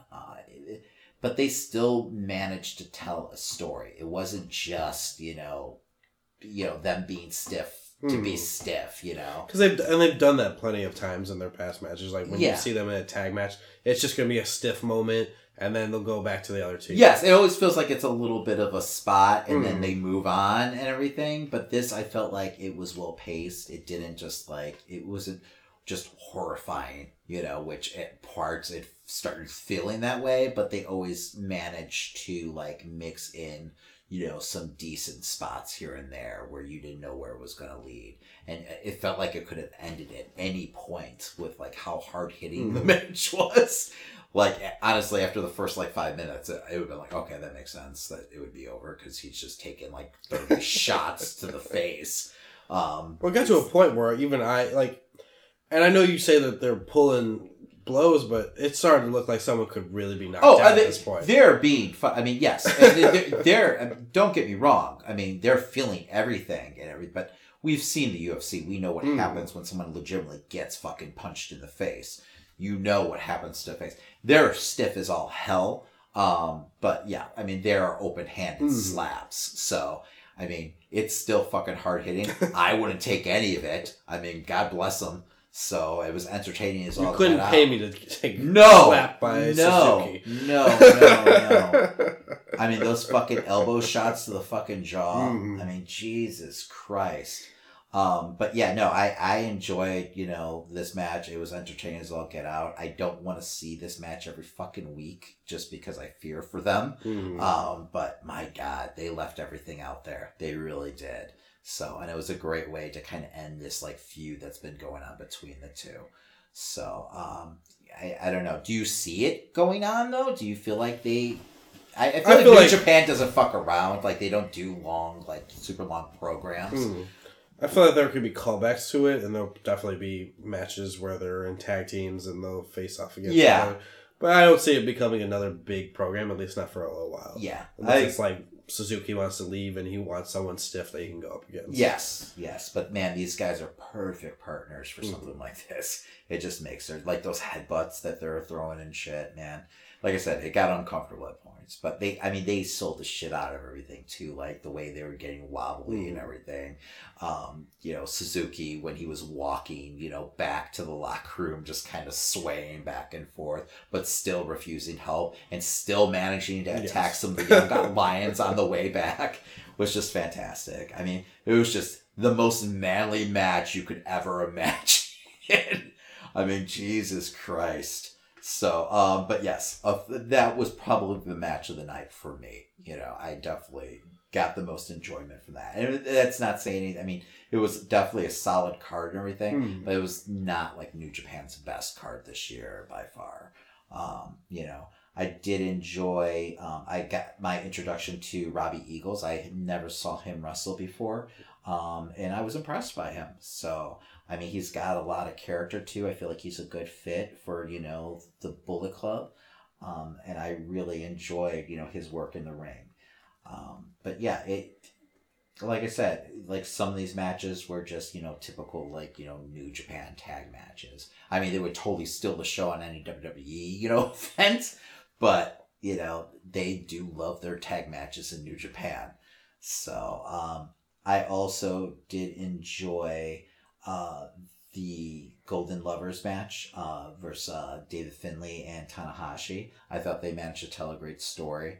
And I thought that it did help, at least for me, the Wrestling Kingdom, main event. I really did feel like, I do feel like they're really like, I don't know, trying to, capture and, garner a lot of like heat for that match. And I feel like this, did its job. This was another chapter in that story. So, Finlay took the fall, which I think was predictable and everything like that. But I did enjoy that tension between, Tanahashi and, Kenny here. So, I don't know. I keep seeing Kenny as the heel in the storyline. Like, he's supposed to be. But the way he's being the heel just makes me feel like he's dropping that title. Like, yeah, I could definitely say that. He just seems like classic 80s villain. I mean, that's what he does best. But yes. I love seeing him as a heel again, though, because I feel like he's kind of gone away from that the last year or so. So I love seeing that light again, and I think maybe that's why I'm enjoying it. But like I said, I would, we've discussed it before. Like, I would much rather see him with someone else in the main event of Wrestle Kingdom. But I'm okay with this. I'm glad that they're building it more, and I feel like, it is gaining, steam now. So, but yeah, I mean, we knew there was going to be a solid match between, these two teams though. So, but that being said, the Jericho Evil match was fun. It was a lot longer than I thought it was going to be. It was around like 25 minutes, I believe. And I think it was probably my least favorite, Jericho appearance in New Japan. It just kind of felt like, a stop in the road, really for Jericho. Like, I have to do this at point. this Like he was like, I'm contractually obligated to have this match. It's been 6 months now. So, and it's obviously just setting up the whole Naito match. So, I mean, I get it. It was still a solid match. I don't know how I feel about it main eventing this card. So, but it was a little weird because this was really all built around the whole junior tag league stuff, but that wasn't the main event at all. That was in the middle of the card. And I understand you got Chris Jericho, and God, who knows what the fuck they're paying him? It's a lot, but I don't know. It seems a little weirdly booked. It feels very top heavy. This card. So, but yeah, I mean, once again, great match. Oh, the Naito and Sabre match. man, they really do fucking click so well together. I was kind of, because this is obviously the end of their little program, and I'm kind of sad to see it end here.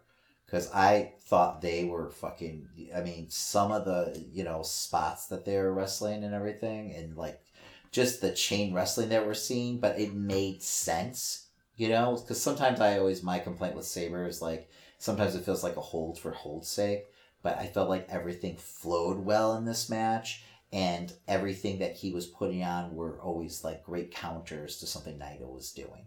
So these guys their chemistry in the ring's great, and their characters, playing off each other is always fun to watch. So I did enjoy that match a lot.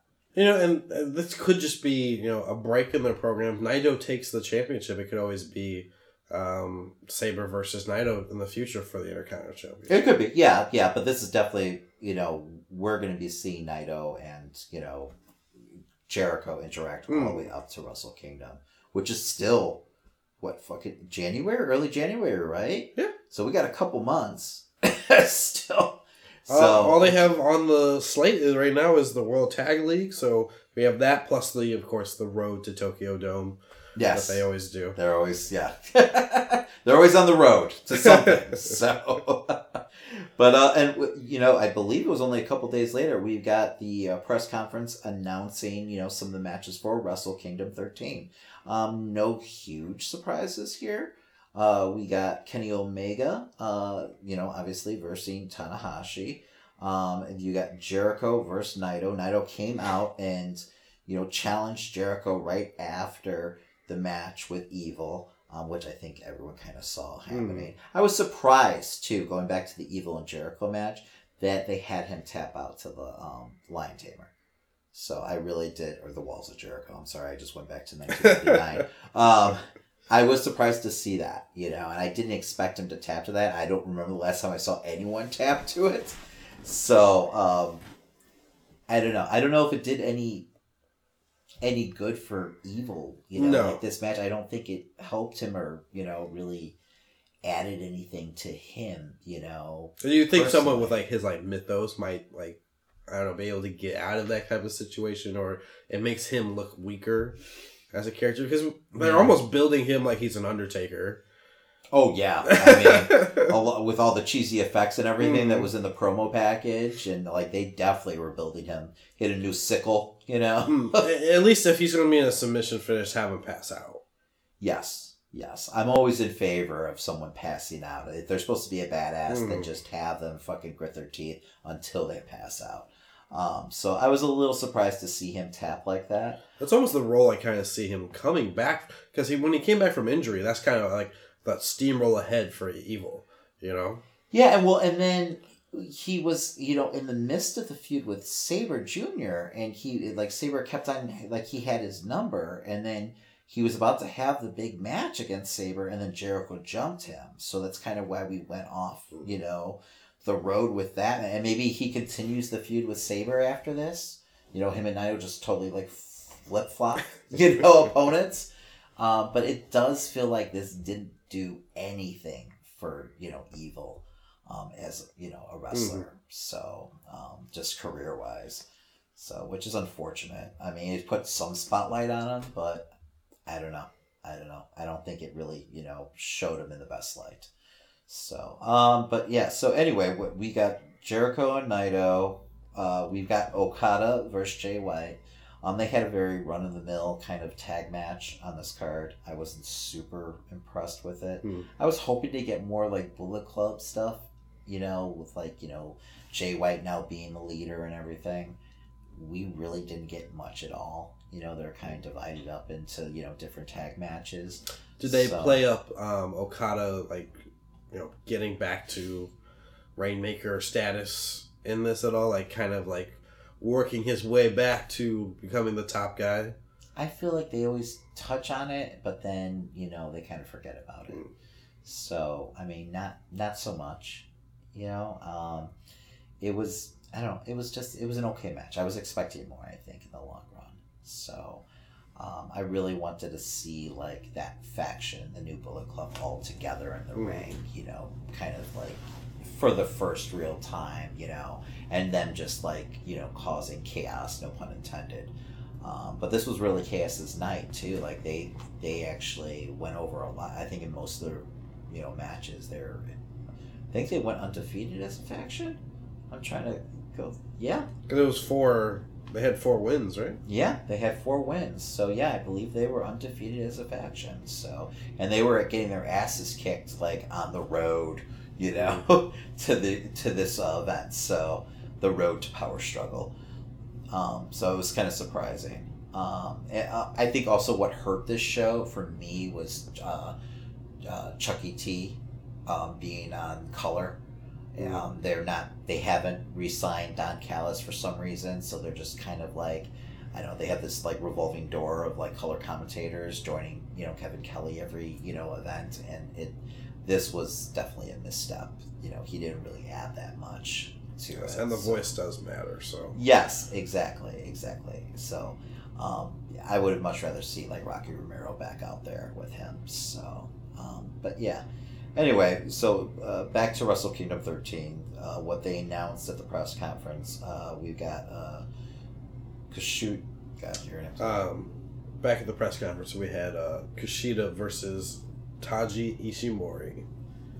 That's right. Yes, for the IWGP Junior Heavyweight Championship. And that's going to be one hell of a match. I'm not a Kushida fan. We all know this. I've bitched about him a million times on this show. I don't know if you bitch about him, but you find him bland, right? Yes. He's a damn good wrestler. He's a damn good wrestler. I'm in favor of Taji for this match. Yes. Oh, definitely. I mean, he, like I said before, he feels like the evil Rey Mysterio. Like just his body type, the way he moves and everything. I enjoy watching this guy work. So. I'm glad that he's getting another shot at the title. I still don't quite understand why, after Hirmu? Thank you. Hirmu, had to relinquish the title, why Ishimori wasn't like in that tournament to get the I didn't get it, and I don't know if it's a contract or at least like thing. top of the line at that point. Yeah, I'm not quite sure because he was in the match against Hirmu, in the finals for that. So it just seemed weird. But then, yeah, I'm excited to see this. I didn't quite understand too during, Power Struggle. They had Ishimori come out injured, and then it just all ends up being a ruse. At the end of the match, he hits him with a crutch and then grabs the belt and poses with it. It seems a little weird to me. I was like, okay, but did you really? I don't know. I didn't see the point of it. Maybe I feel like you could have sense built in more Japanese. heat just by having them, wrestle each other. So it felt a very like WWE thing to do. Either way, I could see them putting on the same quality of match that we got out of Ishimori and absolutely. Hirmu. Yeah, I could. Kushida can go. Hirmu. I'm not going to- absolutely, but Hirmu's fucking awesome. Yes. Man. I really enjoy Hirmu. So, and a lot of it is his character, so it's just that natural charisma that he has in the ring.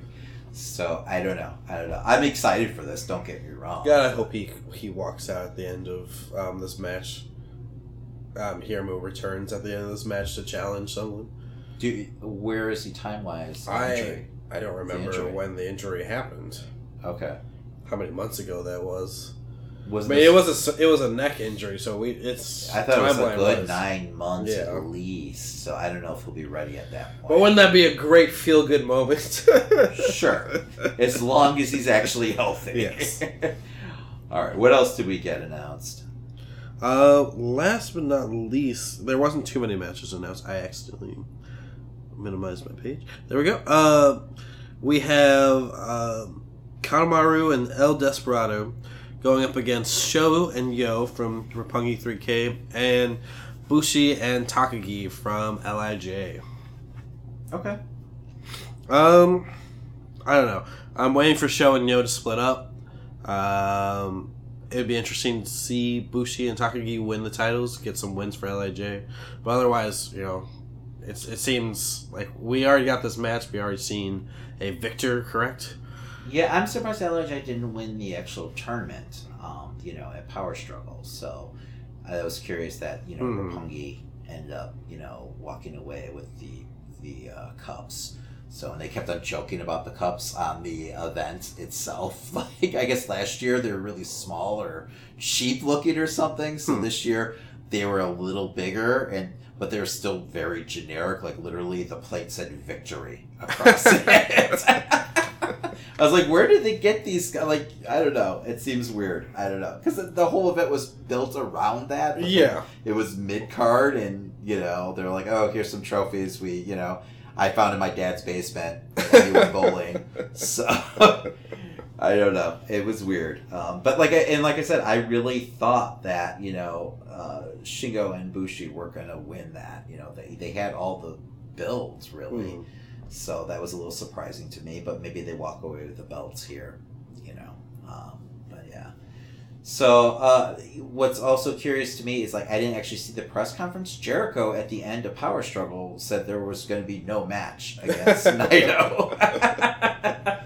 But then they went ahead and just announced the match. I believe later on, even on Twitter, he's like, just because you announced it still doesn't mean that I agree with it. Yeah. That was a little weird, but whatever. So, speaking of which, weirdness is the Young Bucks have come out and said, the reason why they haven't been a part of, many New Japan shows and, the big tag league, event that's happening, soon, is because New Japan's not willing to pay them. So I'm wondering if there's some friction there. I'm curious to see. Are they asking for too much now, or? I don't know. You think they upped their price after All In? Probably. I mean, I guess that makes sense. I don't know. I'm wondering if they are thinking that they're, we've got these other options out there, and, if we're going to come all the way to Japan, you've got to make it worth our while. So, I still believe there's a grain of truth in the rumor out there of them, being part of that, startup federation with, Jericho and Jim Ross. I could definitely see that happening, and, it makes perfect sense. So, I don't know. I feel like there's going to be an announcement one way or the other soon about exactly what's going on for the future of the Young Bucks and the Elite in general. Because they've all come out, saying that they're no longer part of the Bullet Club, and I don't know. There feels like there's some kind of tension there. There's something coming. Yes. I don't see WWE contracts. No. I hope not. I really do. But I would be excited by the idea of a new company with them, part of it. A new upstart company with, Jericho and Cody and, the Young Bucks, kind of being like the minds behind it. I would be interested in that. Because more wrestling and, more alternatives, the better for wrestling fans. So, I mean, they seem to have had a taste for the production bug at this point. Exactly. And, I mean, they've got the mind for the business, and they see what they can do on their own. Why not bet on themselves? And they definitely know what the audience wants at the moment. And they're never going to be hotter than this moment here, especially as, like, a tag team. So, there's only so far you can go as a tag team. And I feel like they've hit that. And it's insane how over they are. I mean, for wrestling fans, they're the fucking Beatles at this point. So that whole Elite Squad is. So, I mean, they should capitalize on it while they can. So, the WWE is always there. They're not going anywhere. Things don't work out. They can always, head out to New York. So I don't see why they wouldn't bet on themselves at this point. It feels like Cody's definitely going to. So, all right. So moving on. Speaking of the evil empire, we had Raw and SmackDown. We had lots of fallout from the Crown Jewel. Brock Lesnar is now your Universal Champion. He demolished Braun Strowman in a match. Baron Corbin was really one of the reasons why Braun lost the match. He started off the bout before, I think the belt didn't even ring, hitting Braun with the title in the back of the head, and then Lesnar, God, he F5'd him. It must have been like 6 times. F5'd him 6 times before the big man stayed down. So Raw opened up with Baron Corbin in the ring with the entire roster on the stage and like a wall of security guards in front of him. And he was announcing his Survivor Series team pretty much. Braun eventually does storm the stage, and, you know, the security guards aren't much help for, you know, Corbin. So, I don't know. You know, they're going right into the whole Raw versus SmackDown thing, which I get. I enjoyed last year's, but my thing is when the belts aren't on the line, it doesn't really mean that much to me. They're exhibition matches. So, like, if you're going to have a Survivor Series and you're going to do this brand versus brand stuff, put the belts up, make it interesting.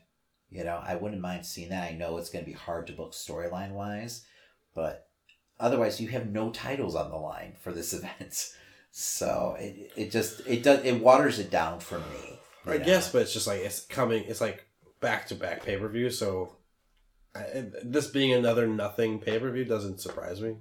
Yeah, but like to me, Survivor Series is always more than enough. It's supposed to be. It's supposed to be, and like that's one of the reasons why I hate these big international shows, because it really is detracting from your main storyline and your like main pay-per-views. Because they could call it the greatest Royal Rumble in the world and make a big deal of the crown jewel event, but they're glorified house shows at best. You know, I don't care what you say. I know we had a title win on this, you know, glorified house show, but it was still a glorified house show. Whenever you have Shane McMahon, you know, ending up winning a tournament that he wasn't even in, it's just ridiculous. It shows me that you don't really give a shit about anything. And it felt like a big fucking F-you to all the fans. I was like, man, they're just doubling down on the Saudi Arabia shit right now. Fucking Hogan hosting. And then you have Shane McMahon come out and win the fucking best of the world. I mean, what the fuck are you doing? You know, just reading the results, I was like, did Shane turn heel? And I still don't quite know where they're going with it, but it really feels like it's just set up for all the Survivor Series stuff. So, Corbin, back to Raw, Corbin picked Ziggler and McIntyre as part of his team, and Strowman. So we'll see if that works. But yeah, and then I'm trying to think what else happened on the show. It really was kind of, I don't know.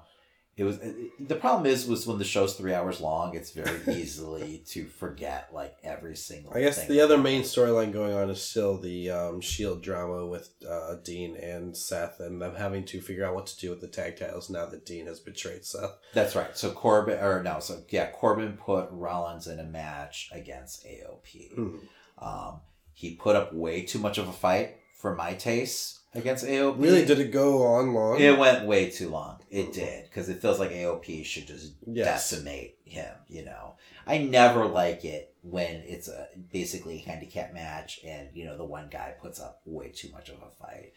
2-on-1, you know, the tag team should always end up winning. So I always hate that because it just makes your tag team look weak as all hell.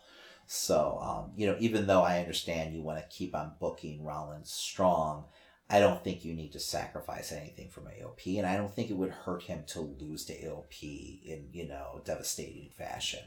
So you can book it in a way that he's just being wily and smart. He doesn't have to be like actively beating these guys down. Yeah, and it wasn't that where he was like running from them. It wasn't that kind of situation. I mean, he was outsmarting them, you know, at points, but then it was just like him, you know, standing toe to toe against them, which I don't think it does AOP any favors at all. So AOP does walk away with the titles, thank God, because that would have definitely pissed me off.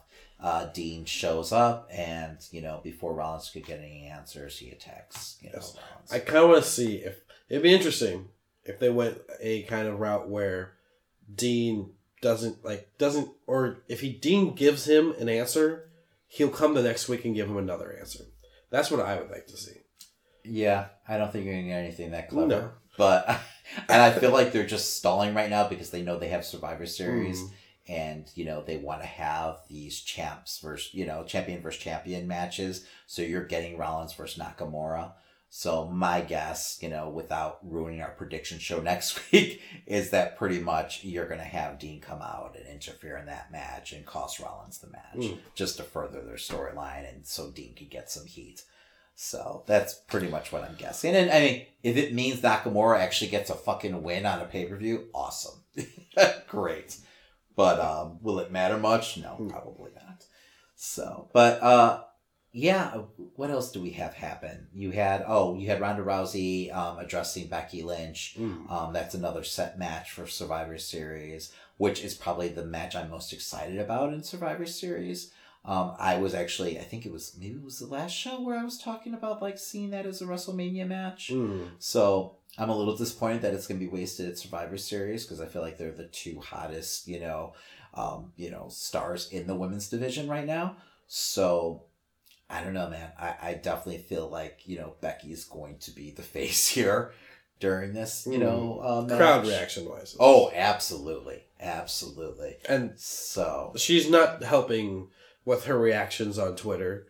And she's devastating people, just trolling them left and right. But it really does help. I mean, it makes her that badass character. It really does. So, but yeah, so Ronda was great on the mic here, though. She really is, getting over, on the mic. She really, I think she said she was going to make Becky her bitch, which was a nice moment. So, or no, she's called herself the baddest bitch or something like that. Yes. So. No, Becky retorted. Yes, her retort was, "I'm going to make you my bitch." So, which was pretty awesome. But yeah. You also had Nia come out by the end of Ronda's speech, just kind of as a reminder, I'm here, this is what your next challenge is going to be. And then she had another match against Ember Moon, which was like, I feel like they've wrestled 5 times in the past month. Poor Ember.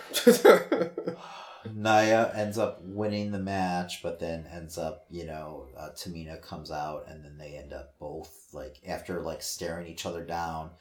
Nia did that whole, like, I don't know what's happening. Yeah, and then she ends up attacking her. She's like, turn her over. And then she ends up attacking her too. And they're together. And I feel like this is a good setup. I mean, one, I think it's a new element for the Ronda match, that's going to eventually happen probably right after Survivor Series. And then it'll probably lead to them being a tag team once they introduce those tag titles, which is, a foregone conclusion at this point. Yes. So, which I'm glad. I'm happy, we'll see, how it's presented, but, I'm happy that they're willing to do that now. And I think it'll add a lot to that division. So, and those two together, that's a badass team right there. So, I guess Lita and Trish are sticking around, and they're supposed to be, yes. Because, like last week, they were on Raw. Yeah, but, you think that's just an evolution follow-up? Yes, but no. Supposedly, the rumor is that they're going to stick around to Mania, and they're going to be one of the tag teams in that division. So, yes. That is disappointing. Because as a one-off, I thought the match was fine, opening up Evolution and everything. But it was like a nice callback to, the past. Well, that just makes me think they're going to have a tournament for the belts going up to Mania, and they'll be a part of that tournament. That is best case scenario. But they're totally just going to win that fucking belt, like those belts, like the first night, and they're going to have it all the way up to Mania. But I would love to see a tournament going all the way up to Mania like that. That'd be fantastic. Give me that. They won't do that, though. They're too short-sighted. So they never book the long game anymore. So, but okay.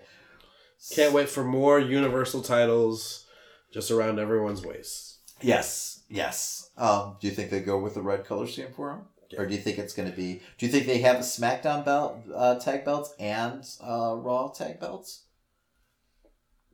Most likely. Okay. They have tags on both shows. Yeah. I just don't know if you have enough on both. Like, I don't know if the roster is big enough, women-wise, on both shows for... You got to have at least, like... I feel like you need at least 6 teams. You need 6 teams? And for it there's to make only- sense. There's only 2 on SmackDown right now. Yeah. Can't just have 2 teams. I mean, they can call up the NXT women, and they don't have to be there full time. Mm-hmm. So, and they can throw a few teams together at least to make it interesting. We'll see. We'll see how they handle it. Yeah, not well. That's my prediction. Because I don't see them handling a tag title that goes between both shows very well. It'll just be stuck on one show. They started off the brand split with the belts being defended between both shows. It was okay. But yeah, when that belt wasn't on that show, it felt like, I don't know, pointless. Mm. So kind of like Raw the last, 2 years. So belts matter. I don't care what anyone says. There's got to be a reason why all these people are fighting. Belts matter. So moving on to SmackDown. I'm trying to think. Did I miss anything Raw-wise? I think those are all the big moments. Oh, Elijah defeated Dolph. Oh, you know what we forgot? Kurt Angle. So yes. Kurt Angle challenges Baron Corbin to a match so they could see who could be the captain of the Survivor Series. Because Baron Corbin said, even though I'm not wrestling, I'm the captain of this team. Kurt Angle's all like geeked up after, the Crown Jewel event, even though he lost to Dolph, to be competing again. So he challenges him to the match. He brings up that he led his team to a victory last year. So Corbin begrudgingly accepts, but then he's being chased all over the place by Strowman. So he eventually, leaves the building and puts Drew McIntyre in his place. So they decided to go ahead and completely humiliate Kurt Angle in this match. It started off okay, but then it just became almost painful to watch. I'm hoping this is part of a bigger storyline for Angle, because it was painful for me, to watch this as a huge Kurt Angle fan. I would hate to see his career end this way. I doubt it's going to. I feel like this is just a way to get McIntyre over more. I know they're huge on him, and they should be. He's fucking awesome. So I just hope it's not, I don't know. I hope it's not just in vain though for Kurt Angle. I hope it's just it can't bury the guy. That can't be the way he ends up going out. And I'm sure it won't be. I'm sure he'll have his moment of redemption. Yeah, when he's facing his son. Yeah. Well, no, Jason Jordan's. He can't might be done. Yeah. Yeah, which is sad too. So, but yeah, so I don't know, man. There better be a conclusion to this storyline, even if it's just him retiring, but having a fucking one last awesome match. Great, but I mean, I liked how Drew McIntyre at least looked, and yeah. I hope that carries on. I just don't need to see Kurt Angle on. I don't know, and I understand it's part of the storyline and everything like that. I just don't have WWE. I don't trust WWE to have a decent payoff for Kurt Angle. And I hope they're just not burying him, and using his name just solely to get McIntyre over. Because I don't think McIntyre necessarily needed that. I don't know. I just don't trust them to go back to it and, tell that story the correct way. So we'll see. We'll see if Angle somehow gets himself on the, Survivor Series team, or, after Survivor Series, he ends up challenging, McIntyre, and that's McIntyre's first big single program that because he really hasn't had a huge single program since he was immediately thrusted onto Zolf right when he came up. Yeah, really, yeah. So I mean, it would be nice to see him, and that's a great way, to get McIntyre really over and underneath, Angle's learning tree. And I mean, those two, I believe they work together in TNA also. So they've got good chemistry in the ring. It just didn't show on Raw because it was just ugly. It really was. And I mean, really, that's all credit to Kurt Angle, because he sold the shit out of everything that McIntyre was doing. I mean, he felt like a feeble old man on the ground, just quivering. It was painful to watch. So great performance, but man, I just hope that he knows what they're doing, and he trusts them. So I hope they've like reassured him that this is going somewhere. So I mean, you know, I definitely a wrestler always should go out on their back, you know, putting someone else over, but not like this. So, but I'm sure there's more story to be told. SmackDown was a great show this week. I really enjoyed the shit out of SmackDown. So, once again, it shows me when they have, like, a, you know, end game, you know, in their sights, and they're clicking on cylinders, they can put on a good show. Mm-hmm. So, I mean, you had, you know, Becky Lynch, you know, answering Ronda, and she ended up, you know, once again, just destroying, you know, people on the microphone, saying she's going to make her a bitch and everything. That was great. She's just, like I said before, I feel like she's the most over fucking superstar in the company right now.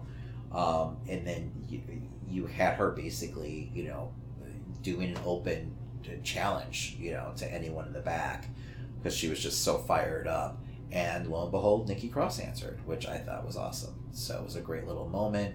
You know, they were in Manchester, so it was huge. She got on the mic. She got herself over as a character, you know, just being completely fucking psychotic. But Becky didn't lose any ground. She still looked like a complete fucking badass. She's in like total like stone cold mode right now. She did not flinch with Nikki Cross, you know, or all her theatrics in the ring. She stood her ground. She did not back away at all. So it was pretty awesome. It was a good. I think they're building her now this way with Becky, just because they want her to look strong going into the match with Ronda as a like legitimate threat, because they booked Ronda so fucking strong right now. You know, so I don't know. That was a fun match. I mean, Nikki Cross did end up tapping out, which I never like to see. Just especially like your debut and everything like that, and especially for that character, it feels wrong. It feels like, once again, that feels like a pass out moment for me. You know, her just, you know, refusing, not even knowing how to tap out almost. You know, and just kind of just passing out. I thought that would have been great.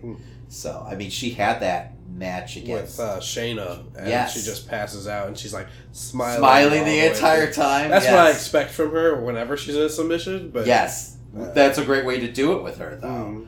So, but yeah, no, it was a fun debut and everything, and I was happy to see her, you know, where she belongs on the main roster. It's just, I worry with Sanity when they're not doing anything with Sanity. If she's just showing up in the middle for no reason before they have anything really planned out for the group. I think style-wise, she brings so much to the table with the women's division. I think she'll end up being the breakaway. I mean, she already is the breakout star of Sanity, but I feel like she'll shine, you know, on SmackDown, and maybe Sanity disappears in the background. You know, I still feel like they're going to team up Sanity with Bray eventually. I feel like that's going to be a thing. It only makes sense. So, and I'm all for that. You know, Sanity is great. They're just being completely underutilized right now. But, I mean, we were saying that about AOP a month and a half ago, and now they've got the tag belts. True. So, and they've been doing a good job building those guys up on Raw recently. So, there's always hope there.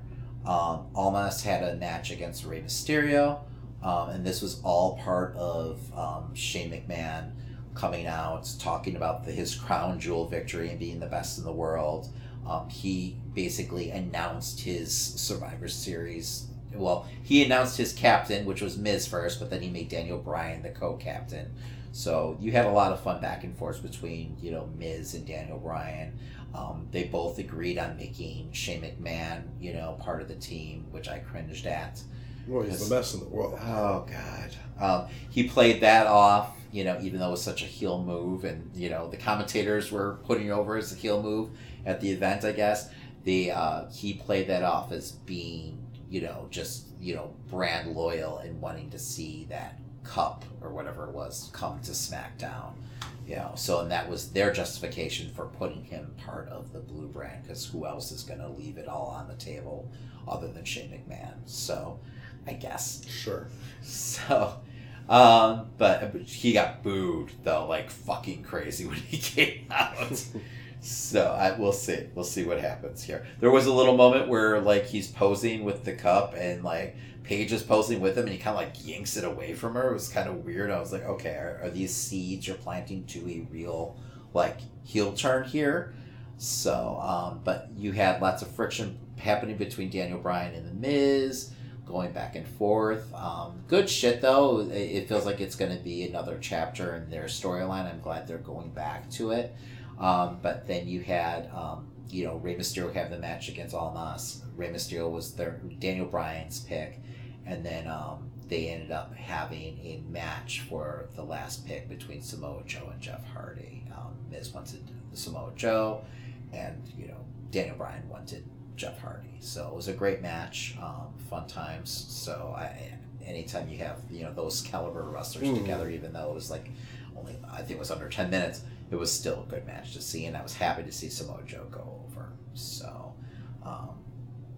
I know it was a fun show altogether, and we got lots of good wrestling out of it. Like I started by saying with Almas and Mysterio, it was a very nice match, and it really helped once again put spotlight on Almas. Even though he lost the match, I feel like they're building him up, by having him stand, toe to toe against like these top competitors, and showing him that he can hang and putting on these awesome matches. It's only a matter of time before, he starts getting... Well, I feel like he would be, like, in U.S. title contention right now if it wasn't for Nakamura being a heel. Yeah. Yeah, I agree. I feel like there's almost too many heels on SmackDown right now. So, but, WrestleMania's around the corner, and then you'll have the drafts, so maybe they'll even it out. Or maybe sometimes they do random fucking trades, so... especially when injuries happen, and they're definitely happening right now. So, you'll have a free agent pickup. So, I don't know. Because he could definitely, use some space, some breathing room, in that division with all the heels that they have right now. So, but yeah, that was pretty much it. We got the announcement of the women's Survivor Series team, which I could care very little about because... It just felt like it's going to be a throwaway match. And I feel like I've seen these, like, giant women tag matches, like, every fucking SmackDown and every Raw. So it doesn't feel very special to me.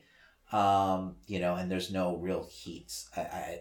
Charlotte wasn't out there, which was kind of weird. I feel like she was announced, but then Mandy Rose came out for some reason. And then she insulted... This is the most mic time Mandy Rose has ever had. She insulted everyone, and they just kind of attacked her. So, That's kind of what happens. Yes, and I'm sure she's gonna end up being on the team somehow. So, and then you had New Day and the Usos, having a fucking awesome match. Those guys fucking click so well together. I mean, once again, SmackDown, it was all about wrestling this week, which I appreciate. So they got plenty of time. They put on another fucking great match. Usos ended up winning. It was for the captain of the Survivor Series tag team match. And they picked the New Day right afterwards. Now, was that 5 teams or was it 3 teams? I have no idea. 5 teams feels like a lot. So that's basically that would be a 20-man tag. Yeah. Yeah. That feels like a lot. So I don't know if it's just the Usos and New Day versus whoever. I'm not sure. I don't feel like they specified. But, yeah. So it's pretty much SmackDown. SmackDown definitely won the week, though, between the two shows. Well, that's good. I mean, the last few were pretty lackluster, I believe. Yes. But once again, I feel like it's all due to these international, events where they kind of get, like, I don't know, they lose steam and they have to, like, drop storylines to, like, worry about this, World Cup tournaments that doesn't fucking matter at all. And, it just feels like it totally throws them off track and they have a hard time, like, getting back to where they need to be. So, I don't know. All right. So that's it for this week. Yes. Before we go, we got some shout outs of some podcasts that we think you should be listening to. First up is one of my favorite podcasts, Weird With You podcast. Take a break from reality with the quirky couple who discusses weird topics and goes on fun tangents every Wednesday. Their last episode was all about bootleg Halloween costumes. Great episode. And like I said, it was one of my favorite podcasts right now. So go ahead and give them a listen. Next up is Laughing Luchador Podcast. 3 friends, no set topics, endless tangents, and you can find them wherever you get podcasts. So, and this is a fun wrestling podcast. If you enjoy listening to us babble on and on about wrestling, go ahead and give these guys a listen. So we also have the Gutter Podcast. It's like a radio show, only on the internet. Once again, entertaining podcast. I'm relatively new to the show, but go ahead and check them out. All right, and last but not least, one of our favorite YouTube shows and a fan of our show, Sock Monkey Mike. A huge wrestling fan, puts on a nice little show on YouTube. Go ahead and subscribe, whatever you do on YouTube. If you like WWE 2K coverage, he's playing it, so definitely check it out. That's right. So go ahead and give him a listen. He does a lot of prediction shows for, Yes. upcoming, pay-per-views and everything, much like what we do. So, but yeah, a great guy and, very entertaining show. All right, and make sure that you're checking out everyone in our network. That's the DCP network. That stands for Drama City Productions. Yes, that is correct. And then also make sure that you're checking us out on all the other platforms that we are on, because we're on all of them. Are we on some new ones, Damon, by any chance? Oh, Jesus Christ, Christian. Really? It's 2 o'clock in the morning. You expect me to remember that shit? I think we're on something called like Blueberry or something like that. Yeah, we just keep spreading. Just type our name into the Google machine. You'll find us. But you know what would really help us out? If you are a fan of the show and you like what you're hearing tonight, go ahead, subscribe, rate, and review. I mean, I can't put over how much it means to a little independent podcast like our own. So go ahead and do that. And also, while you're at it, go ahead and download the music you're hearing right now. That's Them Guilty Aces, a great rockabilly band from Chicago. They just put out a new music video. I know they recently dropped a new EP. And if you're in the Chicagoland area, you can check out our show. Yes, and of course, if you like the intro, make sure that you're checking out Greg Brebner. He is our house DJ. You can find him on SoundCloud. That's right. He dropped a new song just recently. Yes. Too. So go ahead and follow him on SoundCloud. Banging tunes. That's right. He's also on Instagram. Yes. We're on Instagram. We're on Facebook. We're on Twitter. We're always going to give you new news on Twitter. We're always going to give you new items on Facebook and Instagram. Make sure you're checking us out. We put out stories too. David puts together some of the coolest motherfucking stories I've ever seen. So definitely check us out. Sure. Other than that, if you have other content that you want to check out from us, we have Twitch, we have videos up on YouTube. Yeah, are you streaming anytime soon? I will be. There's some technical difficulties at my house right now, so I had to take a little bit of a break. But you can see our past streams. They're still up there. I'm going to be uploading all of my Red Dead so far onto YouTube as well. So subscribe to us there as well. Beyond that, I think that's going to do it for this show. That's right. So my name is Christian. And my name is Damon. And that was the Amazing Red Show. This has been a Drama City production.